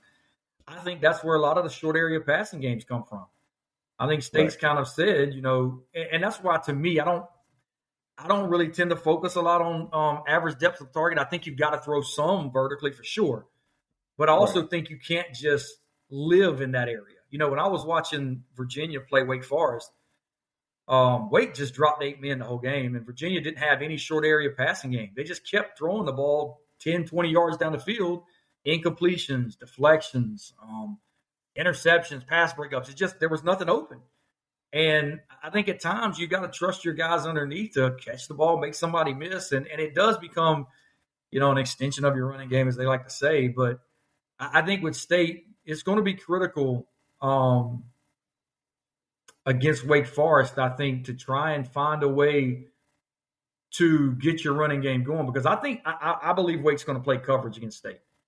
I do. I think they're going to say – and I think State's going to play coverage against Wake Forest. I'm telling you guys right now, you go back and look at last year's game, Kenny Walker ran the ball 30 times in that game. Yeah. And he did it for a reason. It was because State was playing. I think Wake's biggest play in that game was 24 yards passing. Their biggest pass play was 24 yards. State did not allow Wake to get an explosive play, and they forced their running backs to win that game. I think you're going to see a similar strategy. And it may seem like death by 1,000 cuts, right? Like we're giving up all these short runs, but – you guys watched him play against North Carolina. You want to play a lot of one-on-one coverage against Wake? I don't. Nope. No, I especially without Christian Beal-Smith, you make the other guy, the new guy, I forgot his name, you make him show you that he can play, because you don't let them beat you with that dunk that they're throwing over the top whenever the safety bites. Yeah. I mean, that's how they scored on North Carolina every time. That damn safety would creep in to try to stop the mesh, and they would just throw right over top on them. Give up the run. I'd say give up the run and and see if Wake can beat you in the red zone. Yeah, I think I saw a stat where Hartman's got I think he's got 18 touchdown passes of 20+ yards or more. Yeah, I think one of the things too, like going back to that UNC game, is when they lost Gemmel or whatever. I was listening to a Jason Staples podcast, and he was saying that the yards they were giving up when Gemmel was in the game was like 4.5, 5 yards. And then when Gemmel went out of the game on that whatever it is, targeting, it went up to like 7.9 or something like that. And so that's, I think, the one advantage that we have is like most of the guys on our defense like know their role, right? And if Drake Thomas went out for targeting in this game, I still think the other 10 guys are going to know what their job is, however we would reshuffle. So it's going to be really interesting to watch the discipline factor, because I don't feel like when we played them last year, we gave up too many really big, deep shots. It was just they got down the field a couple times. We gave them a pick six. There was a fumble that wasn't called. I mean, I didn't think the defense did anything wrong in that game, even though they gave up probably like 44 points or whatever it was last year. So, I mean, I think we are positioned to handle them well. I hope we sit back in coverage. I'd rather give up that mesh run, I guess, than give up that deep route. So it's not going to surprise me. It's going to be tough watching this game still as a fan. How do y'all see it playing out? Y'all both got State winning? I think State's the better team. I've been saying this for all along. I think State's still the better team. I think they should. And I know you hate this, but I feel like they should win. I think they are the better team, and they should win if they don't do stupid things. Now, I think Wake defense is abysmal, but it also plays into what State is struggling with, right? State's running game has not been very good, not been very effective. And so are we able to take advantage of Wake Forest's biggest weakness, which is their run defense? That's my concern. I'm not worried about Wake's offense, I'm worried about our offense. I think our offense needs to be efficient and effective. And if it is, I think we win this game. Yeah. And I think, to me, I'm not worried about State's offense, which I guess you guys probably could tell by the way I've talked about them. But I think everybody who's played Wake, I was even looking at their passing numbers. They gave up a 300, 200-yard game to Louisville at home. Malik Cunningham threw for 310 in that game, and they rushed for 200 yards. Army threw for 180. I think if State wants to throw the ball, they'll be able to throw it. To me, when I look at the game, I think the biggest outlier is actually State's defense. I think that's the outlier when you look at these two teams. It's not Wake's offense versus State. State's got a quarterback who's got 25 touchdowns and 3 interceptions, and they've got the fewest turnovers in the league. I don't know. I don't really think they're that bad offensively. But State has had up to this point. I know we may not feel that way, but they've had one of the best defenses in the country. And for sure. And you're comparing it to that's why I think it's like State's floor is so much higher than Wake's floor, in my opinion, relative to their defenses. I think Wake has to win a shootout if they win this game. Agreed. But I think it's possible State could win this game 31-24. Right? You guys see what I mean by the difference in that? It's possible. I don't think Wake's going to win a game 31-24. Well, here's what I would point out for people to be paying attention to. In games where Wake Forest on their opening possession has only scored a field goal instead of a touchdown, they've either lost the game or they've been in an extremely tight game at the very end. They did that against Louisville, Syracuse, and UNC. They scored an opening possession touchdown, I think, on every other ACC opponent that they played. So that's the first thing I'd watch. Second, I would watch Zonovan Knight and if he has fumble problems, because that's where Wake has been living. I think they've got 10 recovered fumbles, right? They do a good job. You watch them, they're actively trying to punch the ball at all times. And he is the guy who constantly, in my opinion, just has ball security issues at some point during a game. So I would watch those. For me, the only other factor is going to be the Savion Jackson injury. At some point, all these injuries are going to catch up to us on defense.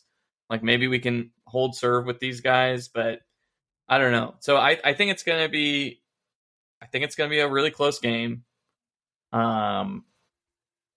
Every metric I think is favoring us right now. FPI has us winning. SP Plus has us winning, despite the spread. So I hope we win. I may find myself watching a 3-hour movie instead of this game, though, because I don't think my heart can take this game. I don't know. If we win, it's going to be by a point, I guess is the way I feel. And I don't think it's necessarily that we don't trust our offense. I think people are concerned that our offense isn't explosive enough. And I think that plays into the perception and talking about perception, one of the reasons Devin Leary is not on a finalist for the Davey O'Brien Award, right? It's little things like that I think is ridiculous. He's clearly having a fantastic year, and you've got guys on the list that have played 3 games.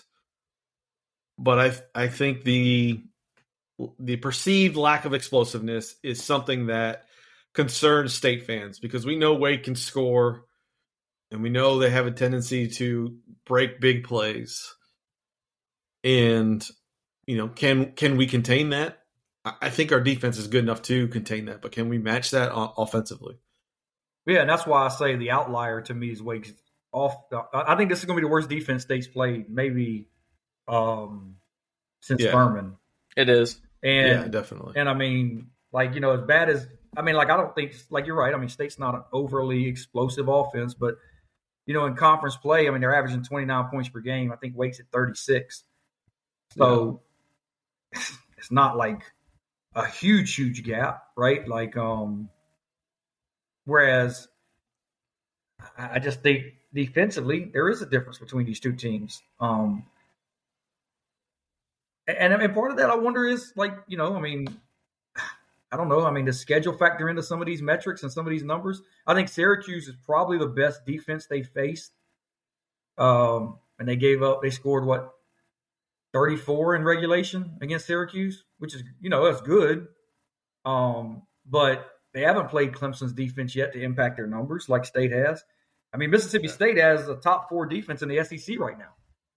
Yeah, they're pretty good. Yeah, I mean, so you've played those 2 games already if you're State. To where, I even think Boston College is good defensively. I think they're going to give Wake some issues defensively up there. So I just wonder a little bit, are the numbers a little skewed based on schedules? I don't think State is as off offensively as we want them to be. I mean, can they be a lot more aggressive? Yeah, I mean, I think all fans want to see their team score 45 points a game or whatever. I mean, especially when you see other teams doing it. But and maybe some of it is Dave Doran and Tim Beck.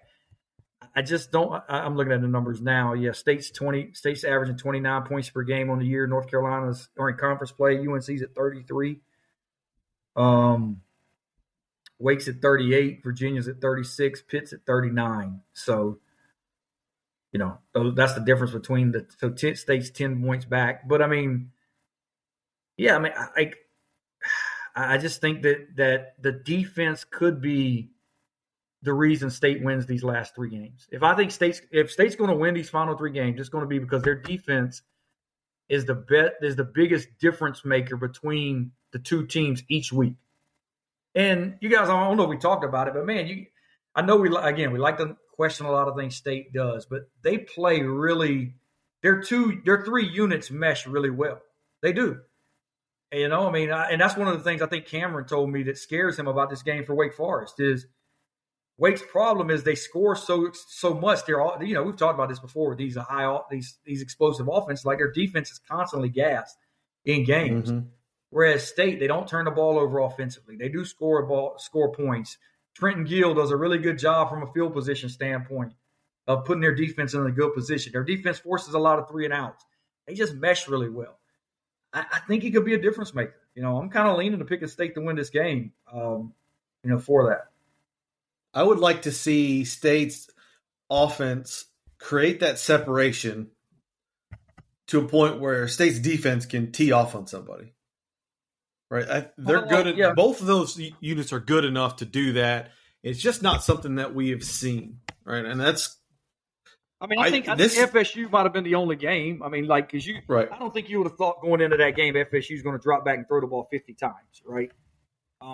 No, Jordan Travis is not going to do that if that was. But I mean, the thing with Jordan Travis is, hell, if they fall behind, man, he's going to have to do something. Yeah, but all he can do is run, and that plays into State's strength. He's like, you're one dimensional. We know you're going to run it. Then right, and that's kind of the thing with Wake Forest here is. I think you want to make Wake run the football. Yeah. I mean, I'm going to be pissed off if State comes out playing a bunch of cover 0 and giving up these vertical shots that these guys do. I'm telling you, I know Evan thinks I never criticize the coaches. Trust me. There's some criticism. I always tell Evan, man, your job is to be liked by these people. So, but I still criticize them, man. I do I've taped multiple podcasts this year where I've asked Philip or Ethan. I'm like, did I sound like I was kind of shitting on Tony Gibson tonight? And I was like, oh yeah. Well, then maybe you're much more delicate with it than we are. Well, I mean, we're hated. I kind of do it from an understanding, like especially with the offensive coordinator. It's like. That job to me is so hard because you've got 75 plays in a given game, and 5 of them could be just completely terrible, right? Like just bad calls. and you're judged by those 5 calls. Like, but I'm like, man, you've got 75 calls in the game. You're not going to bat 1,000, right? Like, you're going to make some bad calls. So I kind of approach it from that standpoint, where a lot of times the stuff that bothers me from a coordinator standpoint is just your general flow and how you're trying to do things.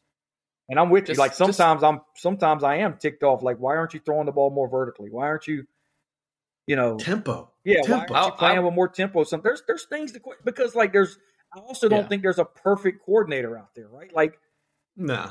People right now are ticked off with Phil Longo at UNC, I'm sure, or Jay Bateman or whoever. And, Tony Elliott is the greatest coordinator for, of all time until this year. And, I think there's some things there where, for me, it's not always like, oh, this guy sucks just because there was 3 or 4 plays I didn't agree with. But just don't let Ricky Person throw the ball, please. Yeah. I'm telling you, man, I think that was a game they went into, and you notice, if you go and look at State's change this year offensively, Devin Leary's throwing the ball more in the red zone than any quarterback's done it under Dave Dorn. Yeah. I think I saw where he's 6th in the country right now in red zone passing touchdowns. That number used to be, there's a reason he's at 25 touchdown passes already. Ryan Finley had 19 in a year. And because State would run in the red zone. Like, that's been we can't run now. That's the problem. Huh? We can't run it now. That's part of the problem. But I also don't think you go and look. Was it 3rd and 3 against Louisville? They throw the touchdown pass to C.J. Riley. Like, how many times in previous years would they run that and just kick a field goal if they don't get the first? Like Chris Tootle's touchdown the other day. I think that was a 2nd down play call, 2nd and 10 in the red zone. Normally for them, that's a rundown where they want to get in 3rd and manageable, right? Like, they're being more aggressive with him, and it's paying off. We'll see. I think they should do that, though.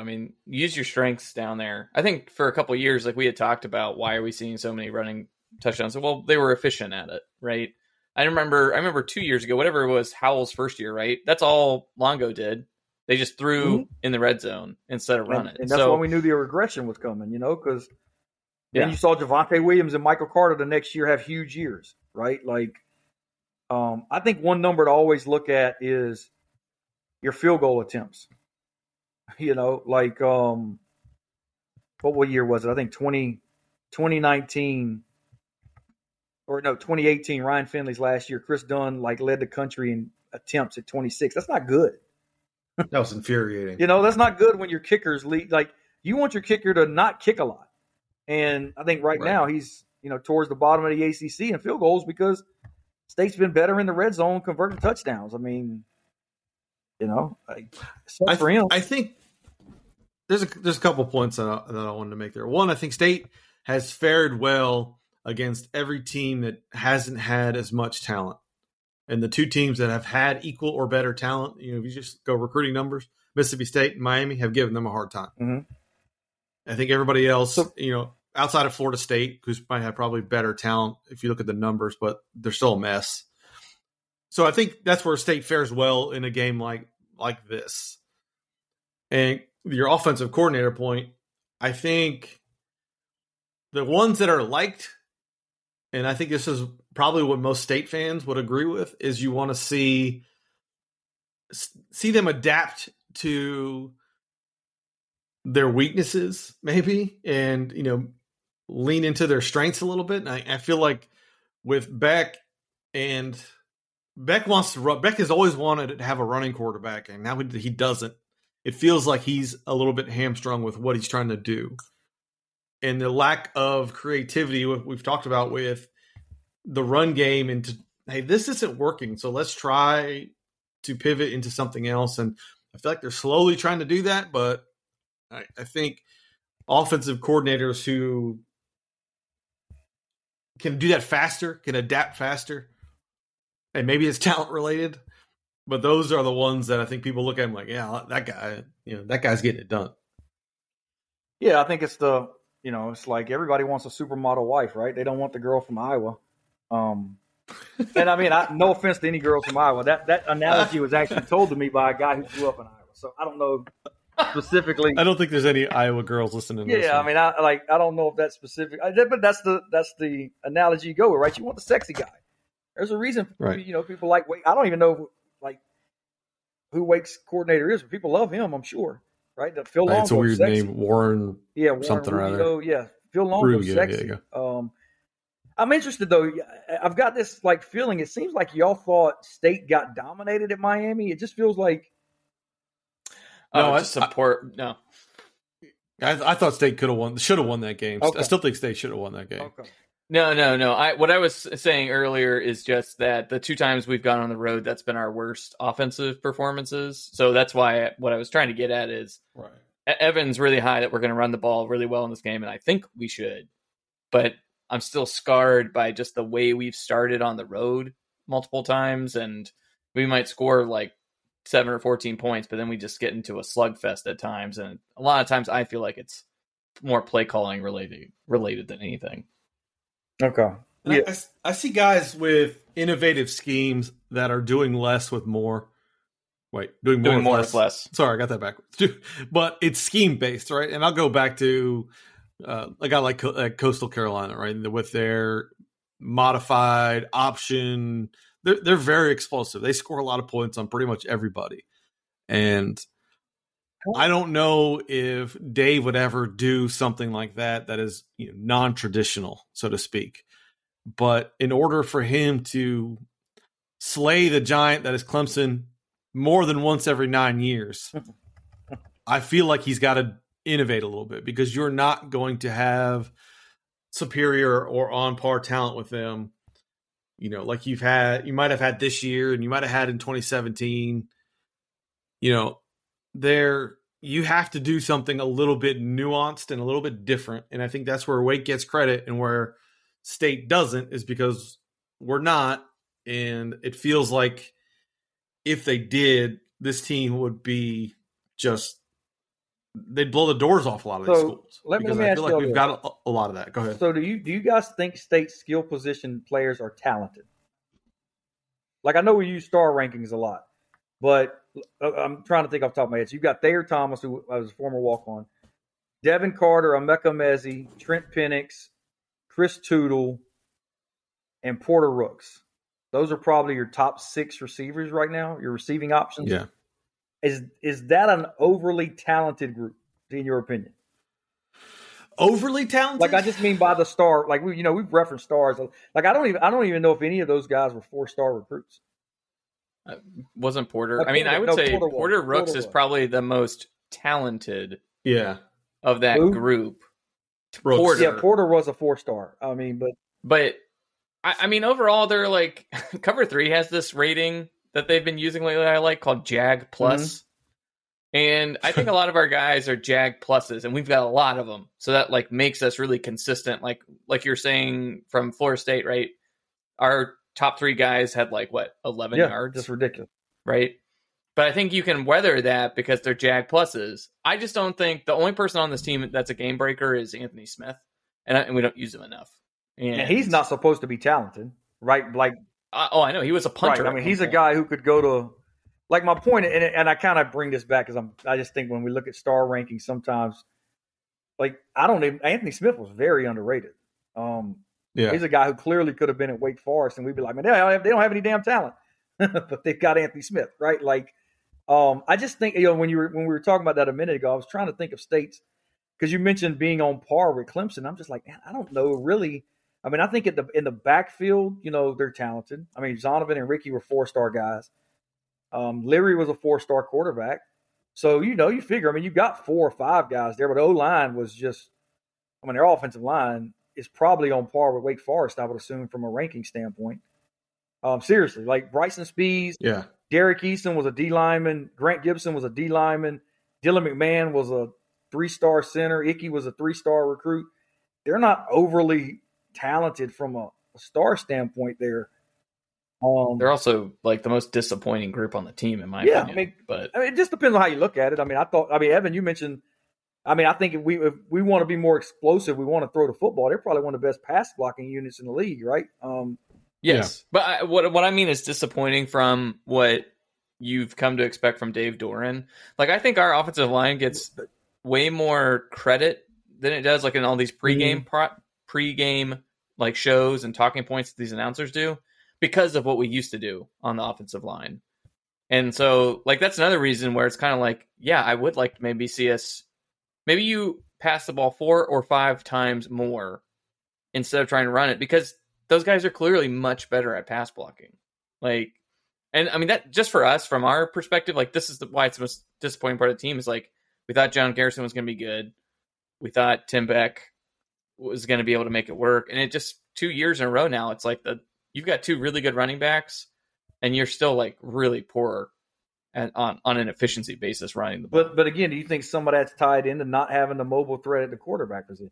Oh, I think so. Like, that's why I say, like, I say, like, even if you're not a mobile, like a dual threat quarterback, Leary should still be running the ball a couple times a game. Like, you just need that threat of it to kind of open things up. And that's where it's just like, look, he's not good at sliding. I get it. But, like, he's not going to break his leg every time. And it's worked for most of the games, except, like, Miami and Mississippi State. And you could say, well, Dave probably did some calculus and said, I don't care if we lose the Mississippi State game because I'm trying to win an ACC championship and I need this kid. And it's worked every game except for Miami. I just think now is the time of the season where you have to run him. And you just have to call it and you guys say, hey, man, pull that ball and run a few times.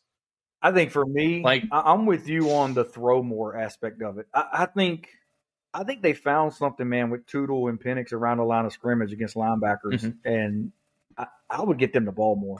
I would. Like, I wouldn't. Like I said, I didn't have a problem with only running it 22 times or whatever it was against Louisville. I thought State was really aggressive. It felt throwing it. And I think that was part of the problem in the second and third quarter. State couldn't sustain drives because they were throwing it a lot. You know, and I've been the biggest throw the ball more guy. But I just think you've got to I think they've been a mismatch unit. I mean, I know that's one of the things when I did our breakdown with Philip this week, he talked about how he thought against Florida State, it was clear they were trying to expose some mismatches they had. And I think if they can stay in that mindset against some of these teams like Wake and especially like Syracuse, Wake and North Carolina, I think Syracuse is probably the best defense left, but I think they've got some mismatches there they can take advantage of. But just the blanket, to me, the problem is the blanket, let's run it, or the blanket, let's just throw it deep or whatever. I don't know. I think that those 2 tight ends they've got give them something that a lot of teams don't have. I mean, Trent Penix, man, is 230 running 4.4. You know, and you're getting him matched up on a linebacker or like there was one play. You guys remember the bomb he caught down the sidelines? He just ran by their slot corner. And I mean, that guy's listed at 180 pounds. He gets 2 steps on him. I mean, that's you imagine constantly getting him on a linebacker or a safety. I mean, that's just stealing, you know? So I think you're going to continue to see that. And I'd rather see that than run Ricky behind Icky. No, Amen. You know, no offense for the bad rhyme there, but right. I mean, don't you agree with me there? I agree. What are your thoughts on the wide receivers? Are they Jags? No, I don't think they're. I think it's more of a product of like just kind of. I don't know. I think it's hard to use recruiting rankings. And again, to me, this is one of the things I didn't mention when we were talking about why I think guys now win easier at other places. Is I think the talent level has just like exploded across the country. You know, you've got now every program, every state doing 7-on-7s. You know, every state having spring practice. There's just so many more good football players to where you can't. And this has always been one of the things that I've kind of pointed to in recruiting. You can't rank everybody a 4-star, right? Like when you set an arbitrary number of 250 4-star kids, right? Like these recruiting services, they say there's only 250 kids we're going to rank 4 stars. Everybody else is 3-star and or 2-star. That doesn't mean you don't have 600 kids who should be. You guys understand what I'm saying? So, that's my biggest beef. And so, like when you look at a lot of times, like a Wake Forest, right? Like Jaquiri Roberson and A.T. Perry, they're not ranked high. And they, only certain X amount of schools can offer scholarships to players, right? Same thing with Devin Carter. Why did North Carolina not offer Devin Carter? I mean, when you look at their receiving situation right now, why didn't they offer Emeka Messi? How in the hell was Thayer Thomas, whose brother had offers from Michigan and Clemson, how was Thayer Thomas picking NC State over Davidson to play baseball? That still is mind blowing. Right. Like there were people. It's like when Icky, right? Yeah. Didn't he have like 5 other guys that were getting scholarships he around went to the him? same school with Porter Rooks, who went to State, Jacoby Cowan, who went to Ohio State. His brother went to Notre Dame. I'm forgetting one other guy. But all of those schools were going through Providence Country Day. And his best offer was NC State, I think, at Virginia. Which, look, Virginia's a good offer. I'm not knocking that at all. But this guy may be a first-round draft pick who literally started as a true freshman. And so I think for me, sometimes with recruiting rankings, like I think State's got talented players that on paper may not be talented guys based on – like I don't think any of them's, Torrey Holt, if that's what you mean. Right. But they've got guys who are good enough to certainly win their matchups every single week. And I think Wake's done a good job, too, of identifying those guys. I mean, how the hell did they get Sage Surratt, for instance? Yeah, like his brother was a 4-star recruit, and he picks Wake over playing basketball somewhere. It's just kind of sometimes I think I think that's the problem sometimes you got with places like Clemson. When they get into these ruts, it's the recruiting rankings failed them. It's not always great to be able to choose who you get, because it puts pressure on you to choose the right guys, Oh, well, yeah. Don't get me started on Clemson's culture versus others. Like, I'm looking at Clemson's receivers, and I'm like, this is what you've got? Like, how does that happen at Clemson? You end up with what they've got right now at receiver. And they've been having the pick of the litter every year. The Clemson wide receivers are very much NC State's wide receivers from 2014 to 2017, maybe, where it's just you've got big possession guys. You don't have the Hopkins, Williams, all those other guys that they were having that were just torching people. They went reverse. They went down and got big guys that everybody else is going the other way. Well, look, I think to me it's kind of like they start 3 Devin Carters. And I don't mean that as a knock on Devin Carter. There's a fit for that in your offense, but where's their Hunter Renfrow? Right? Like, where's their Thayer Thomas? They don't have that change of pace type guy. And so it's just they're running bubble screens to CJ Riley, right? And I mean, I'm not knocking CJ Riley, but that shouldn't be his role in a system. And they're paying for it. So, well, that's bringing it back to State. I think that's why people want to think we should be more explosive and should be able to score more points in a game like last weekend. There is a lot of weapons. I'm just like, who are you? You choose to shut down one, and I feel like there's a lot of guys that can still beat you. And you're not even talking about like Julian Gray, who I think is very good, and Michael Coelho I think is going to be very good. There's a lot of guys on this team that can beat you, and it just feels like we don't play into our strengths enough. But again, maybe it's like you said, they don't feel like they need to at this point with the defense being as good as it has been. Well, and I also think we're looking at State more kind of in a vacuum too. Like if you – oh, sure. I mean, like FSU, I mean, we got to give them some credit defensively. I mean, like we already used the Wake Forest example, but look at North Carolina, for instance. They went to North Carolina and held that offense to 25 points. Yeah. And so State scored 28. North Carolina scored 25 at home. I mean, they held Clemson Clemson scored 30, but really they had 24 before that fluke play. We already mentioned Wake. Louisville scored 31 down there in a competitive game. And see, to me, that would have been the difference. Like, 31-23. I mean, I don't know really what their game flow was like, but Syracuse 33-30 in a game that was going back and forth. I watched that game. So, I mean, it's been kind of right on average around what they've been giving up. I guess my question is, I don't know why we thought State would go there and score 40. Right? Like, nobody's had really done that to FSU. So, I just kind of thought, like I said, I mean, I think my pregame score was maybe 28-17, 27-21, somewhere. I can't remember what I chose, but right in that 7 to 10 point range.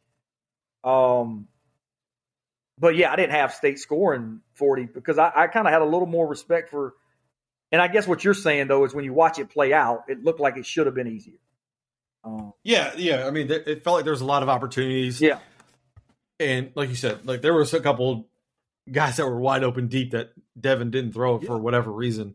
Yeah, and I wonder how much of your predicting them to only score 28 is based on past performances, knowing that this is what we do offensively. No, I think it was more also though, just like I said, out of respect for Florida State, right? Like, I mean, like if I think I don't know, do you guys think North Carolina's better than State offensively?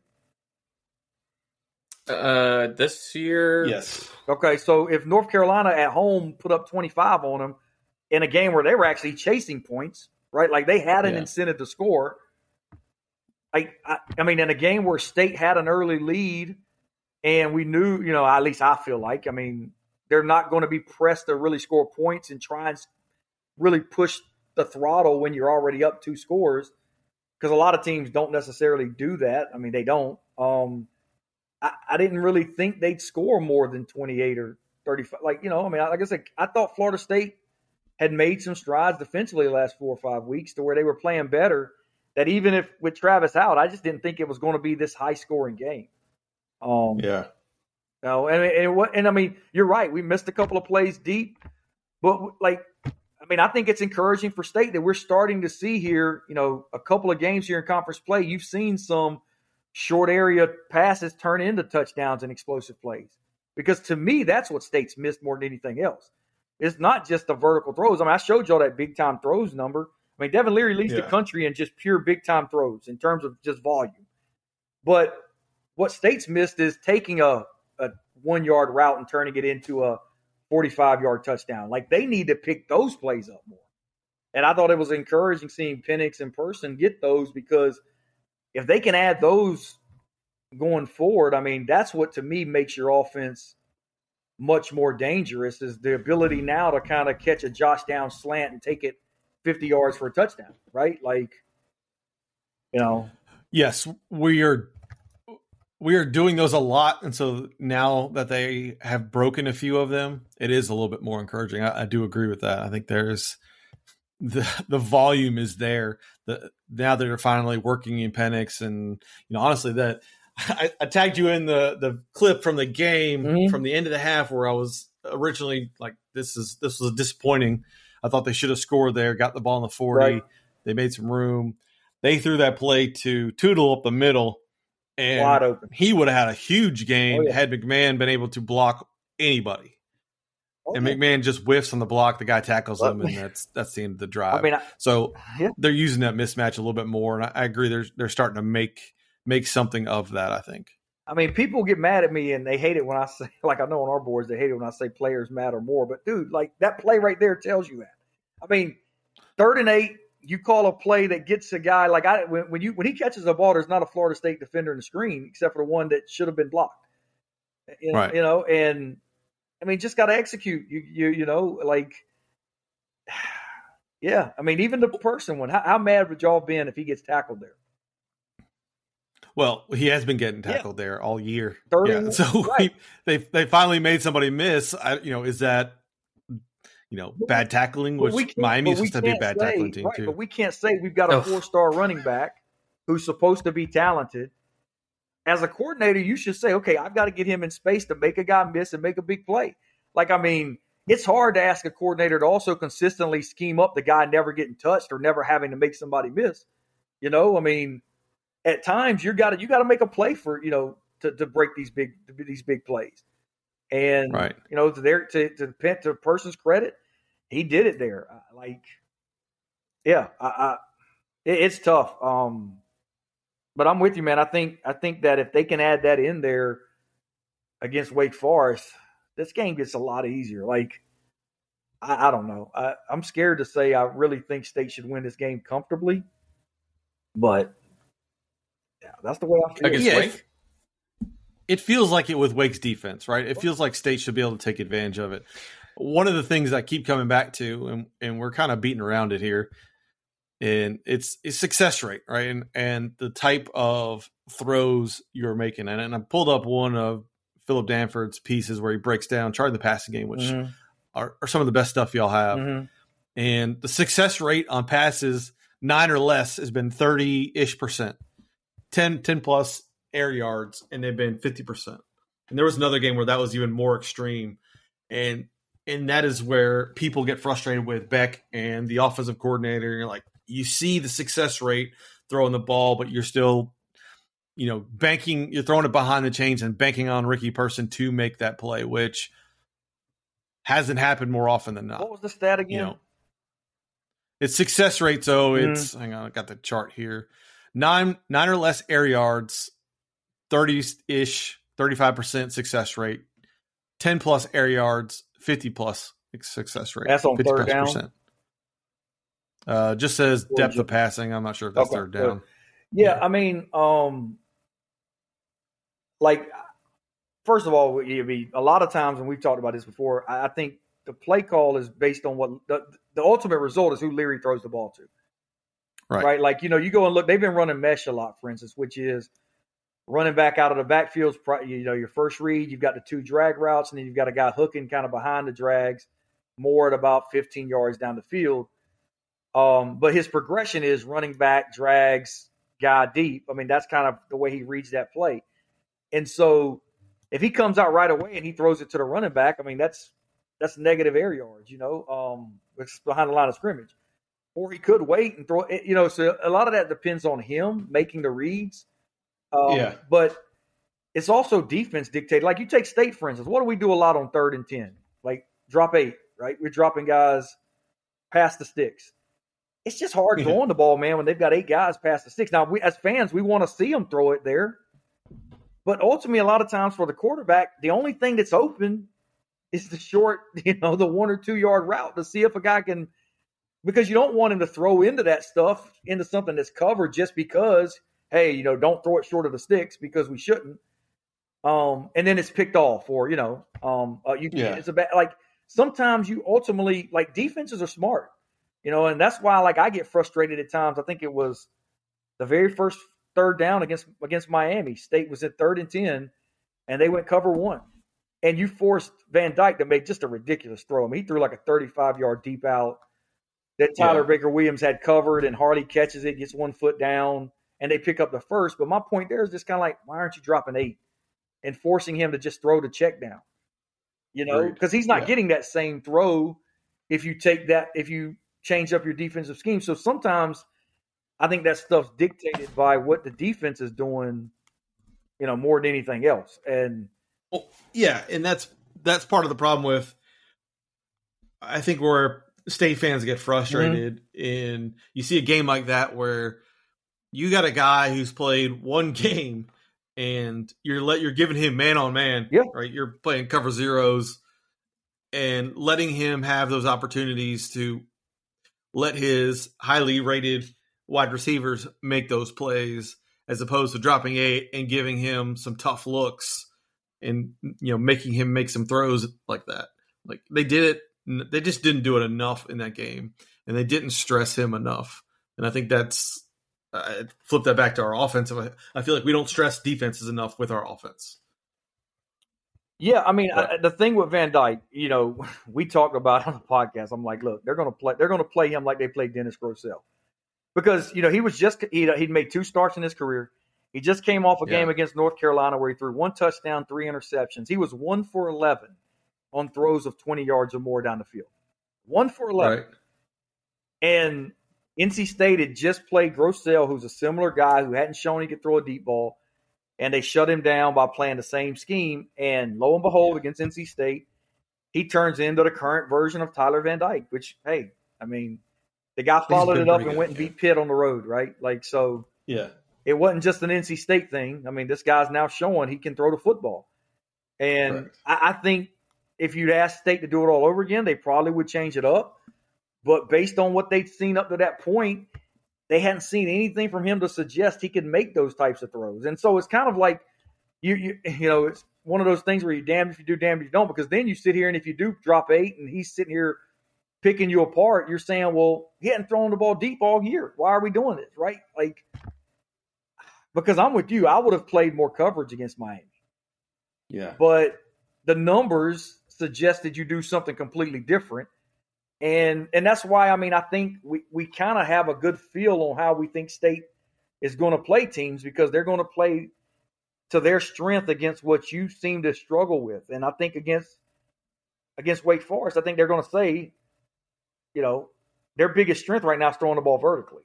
So if we can take that away by playing coverage, we'll see if they can beat us a different way. And I think that's the way they felt against Miami. I think they felt against Miami, if you could take away their run game and make him beat you throwing the ball deep, you're going to win that game, because he hadn't shown you he could throw the ball deep. And damn, if he didn't turn into, like, I don't even want to name a shitty Miami quarterback, because, you know, but like Joe Montana, like who did he turn into, right? Like he's Gino Torretta. Yeah, Gino Torretta. Like he's the college, the Heisman Trophy winning, you know. But then it's so funny, like, you know, he followed that up. That's what when I watched that Miami game back, I'm like, dude, I didn't really feel State played bad in this game. Like Miami didn't turn the ball over. Van Dyke threw for 354 touchdowns and no interceptions, and you lost by 1 point and had a chance. Like if Devin Carter catches a ball, you're probably getting field goal range. You know, so it still feels like a missed opportunity there. No doubt, a couple because things. you didn't do those things. But that's the thing that's tough when it comes to me winning games, because if the other team plays an A performance, it's tough on the road to win a game, because you got to match that. And, you know, as fans, we don't look at it from that standpoint when the other team doesn't, right? Like we don't say, well, you know, we beat Louisville because Malik Cunningham was off that night. Right? Like, you know, it's just we beat Louisville. Yeah, that's where you and I diverge again, where you're like, the other team's trying to win too. Well, no shit. Of course they're trying to win. Well, like State didn't even have to play perfect. They didn't have to play their A game to beat Miami. They just had to not give up big plays to Jalen Knighton when on 3rd and longs, or if Devin Carter does what Devin Carter should be doing, catching the ball, right? Then those things, that's a different story. It's not even like they had to play perfect, and that's right. They just didn't sit back in coverage like we were kind of hoping. You know? I mean, I don't know. It's just, to me, my only concern is sometimes Gibson, like when presented with a challenge, immediately goes hyper aggressive. And you'd think after sitting back and stewing on that Miami loss all last year, which is the one he said he couldn't stop thinking about, you thought he would have maybe changed his approach and cooled it down a bit and sat back and said, why don't you beat me? Probably the worst thing that could have happened to us is Derek King not playing that game, because he probably saw Van Dyke was like, well, I think the worst thing that happened was, like I said, I mean, you watched the tape back against North Carolina. He's overthrowing guys who are wide open. Yeah. Like he just was not accurate in that game. So you wouldn't have any thought that he would be able to all of a sudden flip a switch and he's now hitting every one of those. And that's what he did. You know, he was like 6 of 8, I think, against State on deep throws, like on PFF. I mean, he made those same throws you hadn't seen him make all year. So as a coordinator, it's tough to, like, I don't know what you do, you know, because like we said, I mean, you could have played Dennis Grosel the other way, and like no one's saying any. You remember, you guys watched. I mean, Zay Flowers was open against State multiple times, right? But Grosel just overthrew him or underthrew him, or, you know, just didn't hit it. And it wasn't necessarily always just coverage. It's just he was not on. And I think they kind of felt the same thing from Van Dyke, and just that we hadn't seen any evidence that he could hit those shots. So you got burned. Yeah. He got burned. Well, we're approaching on the 2-hour mark. Oh, we passed the 2 hour. We passed the 2 hour mark. And this is an exact reflection of James and I conversation pretty much 6 days a week. Yeah, there's one day in there where just DP's got us on mute, by the way, I'd imagine by now. You know, the other guy in our chat. He's got to. Yeah. We're in a group conversation, and it's just James and I talking about Dave Clawson and wishing NC State will be more aggressive. I think James still hates Dave Clawson, but I think we've kind of agreed that NC State's offense should be more aggressive. So I think we can probably wrap it up there. But James, as always, it's a fun conversation, and like this is the epitome of our text messages back and forth. I'm not sure we got anywhere, but at least it's better than the other nonsense we could be talking about. So are we going? Is he already crowned the ACC Coach of the Year? Which one? Dave Clawson? The winner of this game has to get This will be his first ranked opponent of the season. So is he? He's getting it. Right? Could you imagine 2 of Dave Doran's best years, him not winning Coach of the Year? Well, why? All right, let's unpack that just for a second. Why is that? Why does Dave Doran not get that credit?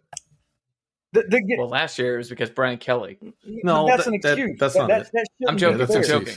Yeah. Like, let me ask y'all this right now: if Wake would have had State's record last year, would they have won would Clawson have won Coach of the Year? Yeah, 100%. So what's the difference there? Here's my guess, man. I feel like Dave is like pissed in the media cornflakes a little too many times. You know, I don't know. He is not liked by media members, and I feel like that comes back and haunts him in these little moments. Like, I mean, it was ridiculous that Kelly got that last year, but like this year, right? Him coming out after the Florida State game for no reason, coming out and saying we're just being disrespected. By who? You're 19th in the country. You've lost 2 games. No, by who? I mean, yeah, you weren't ranked. You were ranked 19th in the college football poll and unranked in the AP poll, right? I know, but come out and say it, right? Come out and say there's 2 local media members who didn't even put us in the top 25, and we're 6-2. Fuck them. That's what he should say. Well, coaches aren't. I mean, I don't think he's. But what I'm saying is the national media hears it though and sees it and goes, "What on earth is he talking about?" Yeah. And I think that's why, like, you lose out on that. The rest of the media market members, they're not here in the triangle, so they're not really following why Dave would be upset. And I just think that kind of stuff, like, over the years, he's just made a habit of it, complaining about injuries or faking injuries against FSU that one game, the laptop gate against Clemson, right? And, like, you kind of thought after the Clemson game this year when he was like, curse is broken, you know, you got him smoking a cigar and drinking on camera, and you know what I mean? Like, you thought, oh, hey, he's finally realized the way you win these people over is by showing who you actually are.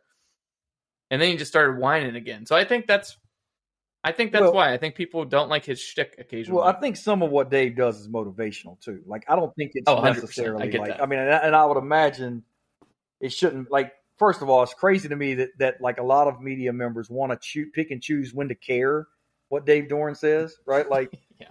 You know, they don't care or really follow. Like I said, I mean, I'm trying to find what the preseason poll was for 2020. I can't imagine State was picked high. I would think Wake was picked ahead of them. But, yeah, to go – because, I mean, you know, you were coming off of that bad 2019 season. No one thought State had anything at quarterback. A lot of people thought Dave was fired.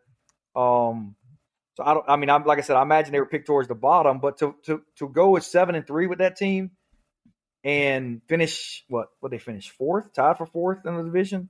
In the league? Yeah. I mean, come on, man. I mean, it shouldn't have even been a vote, really. You know, they were picked 11th. 11th. Where was Wake picked? 10th. So Wake was picked one spot ahead. They went 4-5. But, like, again, no one, you know, for Clawson, it doesn't matter. Right? Like.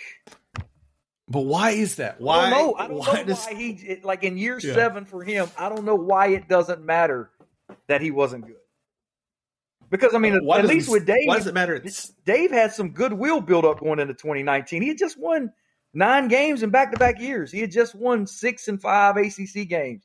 I mean, 11 ACC games over a 2-year period at NC State. What was that? Like 30 years since that's happened? Yeah. You know, so he had some goodwill going into 20. Like, what is – like, I don't know what all Clawson has accomplished relative to even Jim Grove at this point, to where we view it like he's had a good 4-year run. It still wasn't better than Jim Grove's best 4-year run. And so the local media doesn't help us, right? And I don't think our administration helps us in that regards. Like, they should have been campaigning for Dave in that year. I mean, Dave won. That was by far Dave's best job. He won with Bailey Hockman as your quarterback, the guy who is now out of football because he couldn't make it at Middle Tennessee State. Good, you know, I'm sure. Yeah. You know. What I'm trying to get to though is, why is that perception of Dave Doran like that? And I think it's games like Mississippi State and Miami and maybe some of the other ones where you feel like they let you down there, and maybe again it's perception, right? It's not, it might not be reality, but that is my theory on why the media and everybody else doesn't give Dave the credit. I mean, he should have been coach of the year. I beat that drum all the end of last year. Should have been coach of the year. I mean, to me, the only problem I have with that is like, and you're right. I think you're right, but I also think it's with our own fan base, because it's like, why do we think games like Miami and Mississippi State are supposed to be gift? Like, to me, the one game that really fits that criteria is 2018 Wake Forest. Like, I don't even think Dave has historically been a guy who's lost games where he's been a decided favorite. Like, I don't like, I would have that view on a coach when he loses those types of games. Like going and playing at Mississippi State in week 2 of the season as a 2-point favorite, it was. I mean, like, is that really a game where you've kind of shit the bed? Like, no, well, like they didn't play well that game, but the Miami game might be even more because we already said, we had chances to win that game, and it took a Herculean effort from Miami to win that game. But State had its chances. Doesn't that just get chalked up as a game you just lost? Like, I don't really think. Like, I mean, ultimately, even you guys picked State to go 10-2, right? Like, you had them losing to somebody. So if you got them losing 2 games, it's never going to be like, it's hard to kind of like dismiss a loss, right? Like, there's going to be either you're going to play bad or, you know, the other team's going to play really, really well. Like, there's no great way to lose a game. You don't like win a game and you lose it. So you understand what I'm saying? Like, I agree. It's just kind of like you're ultimately going to lose a game. So I was telling my buddy Steve, we were talking about Steve Williams. I'm like, you always go into a year and you think State's going to go 8-4, 9-3, 10-2, whatever. And then when you get to the point where you lose a game, it's just kind of like, how do we lose that game? But ultimately, you're going to lose a couple games, right? So, yeah, but you feel like, especially just missed opportunities by not executing. Like, what game would have been acceptable to lose? If you're picking State to go 10-2, which game wouldn't have been a missed opportunity to you? You know what I mean? Like, yeah, you probably I don't know. That was my thing. Is like, yeah, that was my thing. I knew. I said 10-2, but I also said I don't know what the games are that we're going to lose, but I feel like we are better than everybody on this schedule. You know, sans maybe talent-wise Clemson, but I said I had us beating Clemson all year, but I didn't know where those 2 games were going to come. I mean, you look at you look at Pittsburgh right now, right? Like, this should be This to me is like why I say I feel like it's hard to win games. Like, it's hard to just say blanket, we're going to do this, because I think Pitt is really good. I do. And they're sitting here now with 2 losses, and they still have North Carolina at home, and they still have Virginia at home. Both teams with enough offense to beat them. And they could literally, they lose one of those games, especially if they lose the North Carolina game and Miami wins out, they don't even win the Coastal. In a year where they're this good, like, I think all 3 of us would agree, they're really good, and Narduzzi's done a great job. And they could finish 8-4, 9-3. And do you think if Dave wins, like a wasted, like, would you say he shit the bed? Like, would you say Narduzzi's been terrible? I mean, how would you view that season? I just think it's hard to win like, there's a reason. It's hard to win them all. Yeah, there's a reason only X amount of teams end up going 10-2 or 11-1, 12-0 in a given year. It's just hard.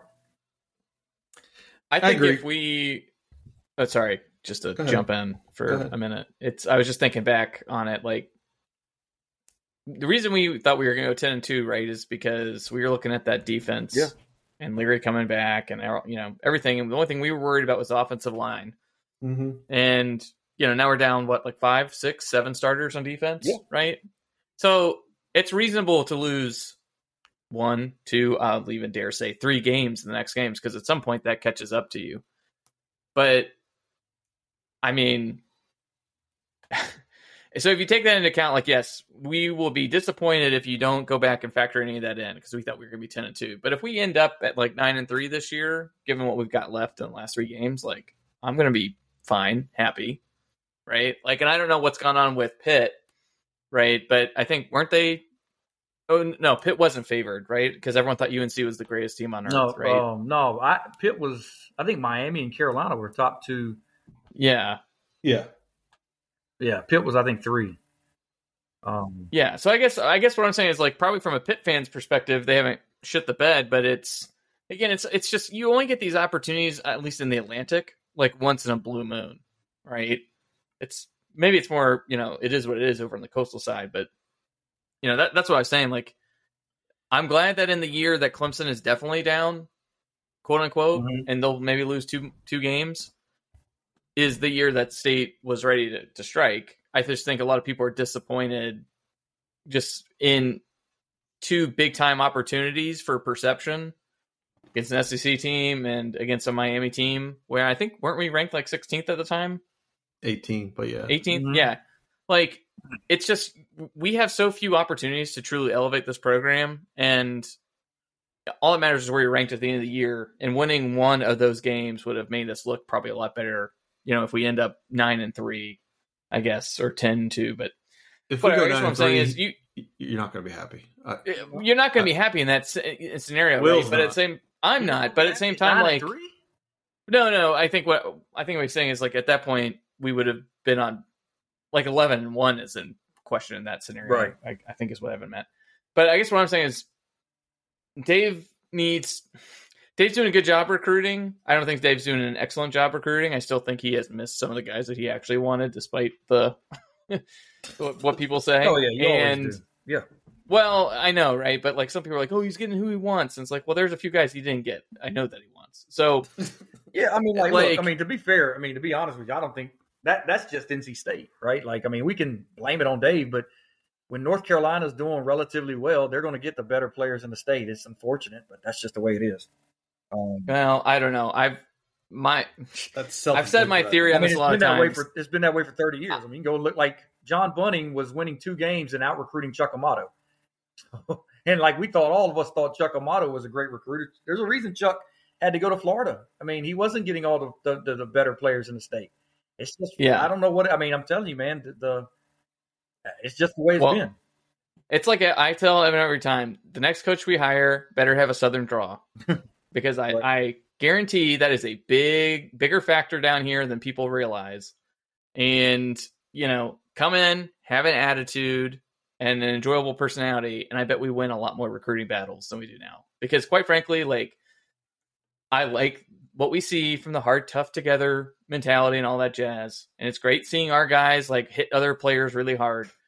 But I guarantee we lose recruits from time to time because Dave is a bit of a snore publicly in the way he plays football. And a lot of, like we said, like putting another touchdown on the scoreboard doesn't change the outcome of a lot of games for him, but the perception would probably change that this is kind of a fun place to play football. Well, and I think it's also kind of relative to what you want to feature in your program. But like yes. I've had them tell me specific, like and you guys may not believe me when I tell you this. There's been 4-star, 5-star guys that I know State is specifically backed off of because they didn't fit the way they wanted, the type of kid they wanted to. And I mean, like I remember we were out I'll give you an example. We were out at the Tom Lemming photo shoot. This was probably 3 years ago, and Peyton Page was there. He was a 2022 kid from Greensboro. He was a 5-star kid. A lot of people had him, 2020. A lot of services had him like the number 1 player in the state in that class at that point. And he was telling recruits there, NC State, can you believe NC State hadn't offered me yet? And was genuinely mad about it. And NC State just didn't think. And look, he ended up going to Clemson, But this was when he was a rising junior, I believe.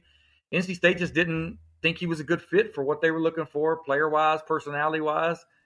And, it may have impacted them with some of those other kids he was complaining to about it, but they chose to go that route. And, I mean, like, I think kind of the reason I say that is I think sometimes your culture is what it is, and, your coach kind of almost has to kind of match your culture a little bit, right? Like, you're not going to have you're not going to have a coach at NC State wearing skinny jeans and listening to whatever you want to listen to, and he's talking about hard, tough together, hand in the dirt, right? And you're, so and the reason I say that, hey man, I sometimes wear skinny jeans, and I'm a woodworker, man. But what are you saying? Look, I mean, nothing wrong with skinny jeans. I'm just saying you're not seeing Dave Doran in them, I don't think. But yeah, I mean, like, so to him, kind of being a snore and a guy who, is all about that type of a deal. I mean, I think that's just the type of guy he's There's a reason I think a guy like Drake Thomas might appeal to him.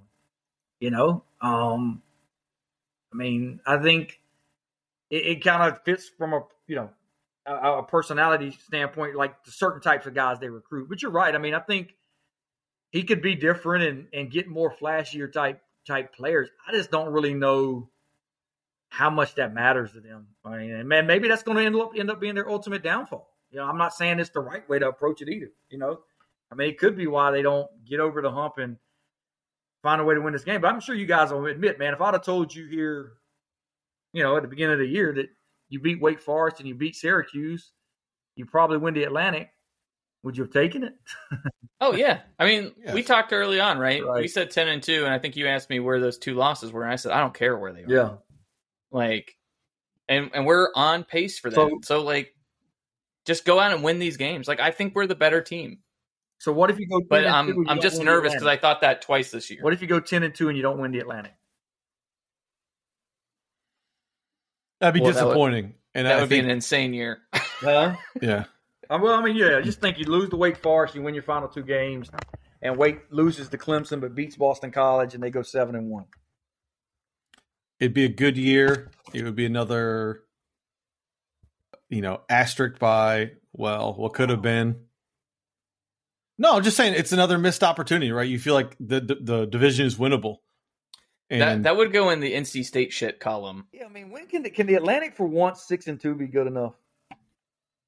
Am I asking too much? Maybe this year, right? 2006, yeah. Yeah, am I asking too much? Can't we? We can do that this year, right? We can be 6-2 with a 3-way tie and win. That's my whole point. Yeah, can it be 10-2, 6-2 be good enough to, or whatever it would be? That'd be 9-3. Yeah, so I guess hell no, for them to go 10-2, they got to win out and win the Atlantic. So that scenario is actually off the table, right? Yeah, I agree. Yeah, so I guess the question for you would be: would 9-3 make you happy? I guess not.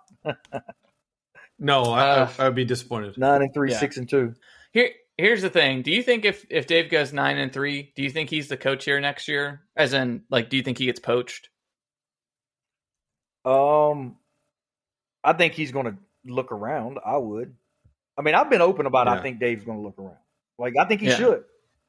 I mean, and again, I'm not saying this relative to how NC State's fans should view him versus other schools or all that, but he doesn't get this I'm allowed to lose window that other coaches get. Like we're talking about Dave Clawson, right? And when's he ever questioned? Like, and that goes back to that same discussion. Like, the gap between those two guys are so different. One gets questioned after every loss, right or wrong, he does, and the other never gets questioned. And you would think their accomplishments would be completely flipped given the way that's played out. Right. I mean, and that was back to my original question. That goes back to my original question: is why? Why does Dave Dorn not get credit? I don't know. I mean, and that's kind of why I'm saying I do think he's going to, if he has the opportunity, reset his clock. He should. I mean, he's been at State 9 years, man. Or is this his 9th year, 8th year? 9th year. Yeah. I mean, like that's a long time. And if he doesn't get it done this year, if he doesn't win the division, I think especially if he wins the division, he could probably cash in and leave. And it's one of those deals where you can take your coordinators with you, can take some of your players with you now. I mean, this new rule in college football. I was thinking about that the other day. I'm like, I just saw where I think Florida lost or fired their DC. Like, what if they hire Tony Gibson? He can go and take 3 or 4 guys with him if he wants to now. I mean, there's nothing stopping it anymore. And so I think you see that from programs maybe that have less strength around their culture. Like if Phil Longo left and wanted to take some of his guys, and you've seen a whole bunch of them hit the portal already. State hasn't quite had that issue. So, but if it's the guy, it's certainly possible. Do you think that changes things? Like the guy at the top, I think that does change things, but it's still there's still a bond on this team. I think you'd see more guys probably testing the pro waters and hitting the portal to follow Dave wherever Dave went. Mm-hmm. I'd be more nervous that if he left and we didn't have someone hired quickly, I'd be more worried about our guys just bouncing in general, not to necessarily go with Dave, because I think a lot of guys coming off of this year are going to have immediate credibility elsewhere. Like, I mean, Devin Leary could go play at a championship contender. I mean, Devin Leary can do that. Oh, Devin Leary at Georgia, he'd be killing it. That's what I'm saying. Like, why wouldn't Kirby or someone reach out, right? I mean, yeah, someone can reach out, I think, regardless, right? I mean, Well, I got some breaking news for you guys. Devin Leary is now on the Heisman Trophy list. Shut up. Or he's got some odds to his name on the Vegas board. They're plus 30,000, but he is on the board now. That's hilarious. 30,000 to 1. I like those odds. 30,000 to 1. Kenny Pickett is 1,900 to 1, and Hartman is 5,000 to 1. Yeah. Hartman's lower than that. Wait, he's higher. You said Leary was 30,000. 30,000, yeah. Plus 30,000. Kenny Pickett is 1,900, and Hartman is 5,000. So in order for that to occur, State would have to win every game, win the championship game, and then they're not going to be in a playoff game, right? No. I mean, you need a miracle of teams to lose and play bad, and a lot of quarterbacks to throw dumb things. Do they do the Heisman before the championship game or after the playoff game? After. Okay. No, he'd have to. Yeah, after. I think it's after. Right? He'd have to go in and beat, like, Alabama would have to be like number 5, and he'd have to beat Alabama. Like, how on earth would Leary win at this point? How would he? Whatever. Well, I think that's where you get the 30,000 to 1 in it. I know. It's just like, let's see if we can get some dummy to lose $5 today, right? Like, that's you put $5,000. You put $5 on it and see if it'll. I'll put 5 on Leary right now. Yeah. Okay. I mean, put 5 on it and see what happens. Put some of that doggy coin on there, Evan. Yeah. I mean, I think it's not. I mean, but yeah, I think I don't know why it's like that with Doran. I mean, and that's what I have. If he loses this weekend against Wake Forest, and if Clawson loses, you guys know they'll be talked about completely different. Oh, 100%. Yeah, 100%. Well, like we were hitting on it, right? I mean, how many other coaches have 9+ seasons at the same school? Like Pat the Iowa guy, right? No, I mean, Brent. I don't think it's a lot. Alabama. I mean, I know Clawson's at 8. I think he's the second highest in the ACC. Maybe Dabo is the top. Yep. So Dabo, Dave, because he popped in. Yeah. Yeah. I'm just saying, when you're around for a long time, this is the problem for NC State athletics in general, right? They are starving for something, a banner to hang up that's worthwhile. And the only team that's really delivered for them is women's basketball, wrestling, and swimming. Right?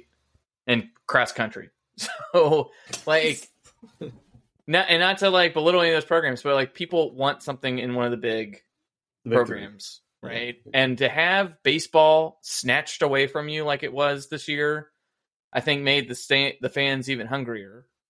But I just think in general, like, even when we were close and that game was competitive with Clemson, there was a lack of emotion at times in our section of the stadium, which was infuriating to me. Like, I just think people are maybe just ready for something new.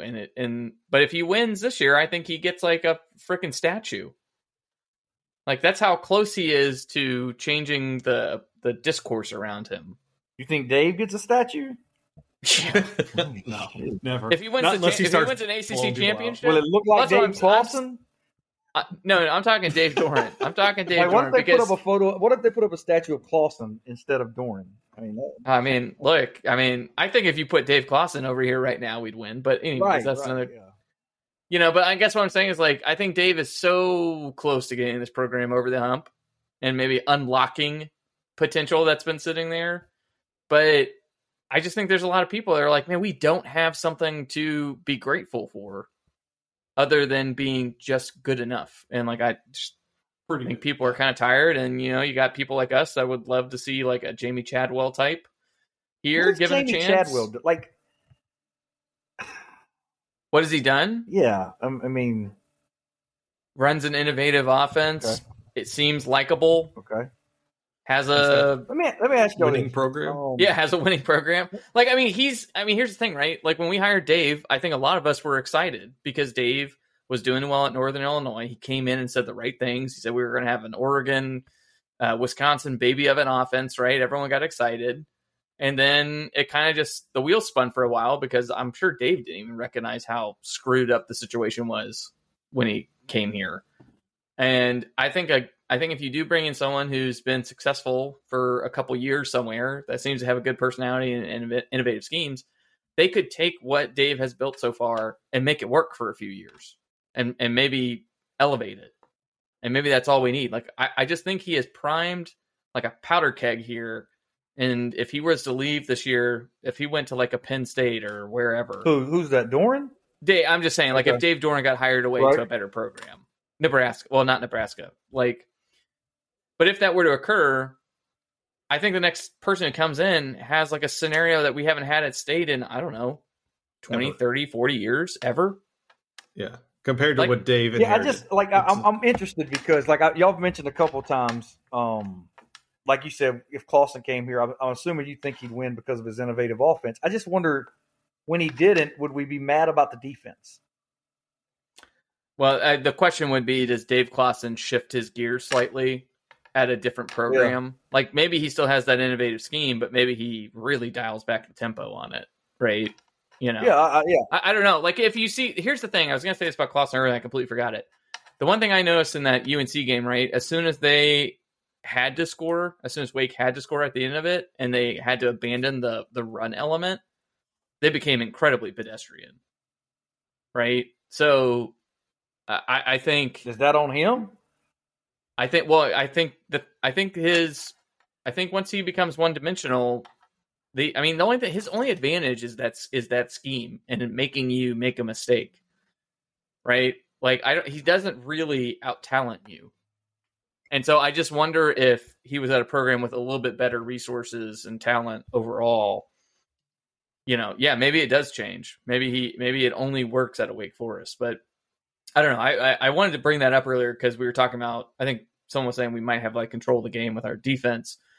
And I do think if you get up 2 or 3 scorers on Wake Forest, like, yeah, you do have a completely different, I think maybe you said it, James, you thought maybe we could like cruise to a victory at that point.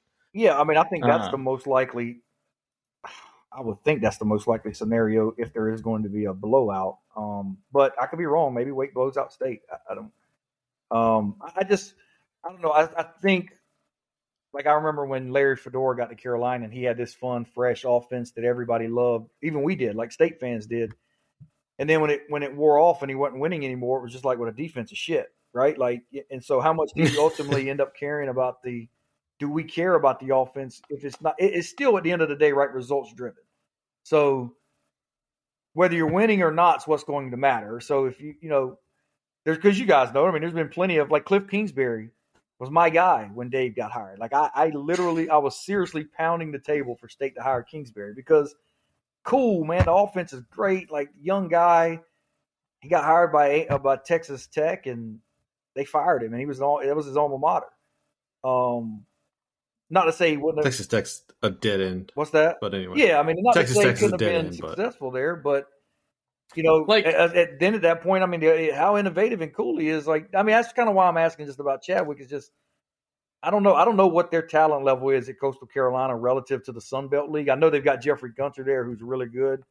Like, are they the Clemson of that league? Right? Like, no, those are the guys that scare me. Historically, they haven't been. That's what's interesting is he basically came in and said, man, our offensive line is really short. We've only got certain types of players. Like, what can we do to make this work? And so they basically went to, like, they're like a triple option style. They have triple option rules and then all these spread elements into it. And, he's basically like, this is the only thing that could work down here. So, like, I don't even know if he would bring the same offense here. I guess, like, what I kind of look at is, like, if Dave Doran got flipped and was sent down to Coastal Carolina, how would Dave Doran handle it? He'd probably build like a defensive team, right? And I just don't think I don't think that's the way to go. I imagine he'd do what he did at NIU. Yes. I don't know what he did. Try to find a mobile quarterback. And yeah, I mean, they won a shit ton of games. But that's the thing that's funny is, like, right? Like, look at what his success was at NIU, right? It was built around, what was his name? Jordan. Yeah, I mean, he went. Jordan Lynch. I mean, Dave Doran was as hot of he went 23-4, 15-1 in the MAC. Won 2 conference titles, went to the Orange Bowl. Yeah. But what I'm saying is that was built around a mobile quarterback, right? And that's what's kind of been surprising to me is like, for some reason, I don't know if it's just the OC's calls or what, like, Jacoby was successful and we lucked out with Ryan Finley, but I'm still amazed we didn't just hammer mobile quarterbacks until we found one.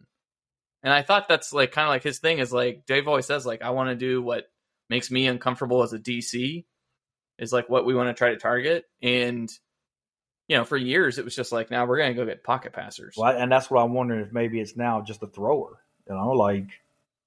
there's different ways, obviously, you guys know, to win a game, but, he's out of school that's had success recruiting quarterbacks. Maybe he feels like he didn't need to recruit just a runner anymore. That's where I think you're seeing Leary kind of really, we talked about it at the beginning of the year. I think Devin Leary's the best thrower that Tim Beck's ever had. You go and look at his quarterbacks, he's not had a true passer. At any of these plays, even Ohio State, those guys, JT Barrett was dual threat. He wasn't a drop back classic Elite 11 type thrower. And I don't know, you're right. Maybe it took some time for him to kind of figure out, but really, if you go back to when Leary's played under Beck, he's been pretty damn good. Yeah. I think the thing is, it's like, was he 10-2 as a starter under Beck? Oh yeah, mm-hmm. Yeah. The perception of last year is wildly different if Devin Leary is there the whole time, right?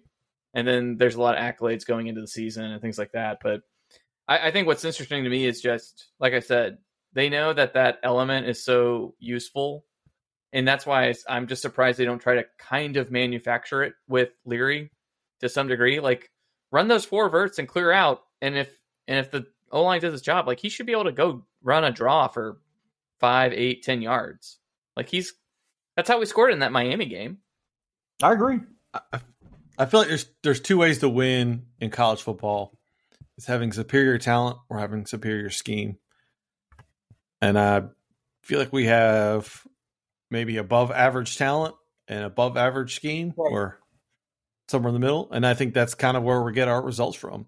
When you look at, Clemson, they have superior talent and they win, right? And they had good schemes and they were cheating better than everybody else. You look at Coastal Carolina, I think they have a superior scheme that is unique, and that's how they're winning. And so I think State needs to find, and I wish Doran had found a little bit of his. I wish he would have found that Oregon, Wisconsin baby that he promised. Well, do you think you can win in the ACC with just scheme?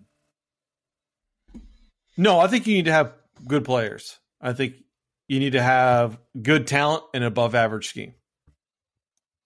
Okay. Something unique. Like Wake Forest is winning with, 60th ranked talent and above average scheme, or unique scheme.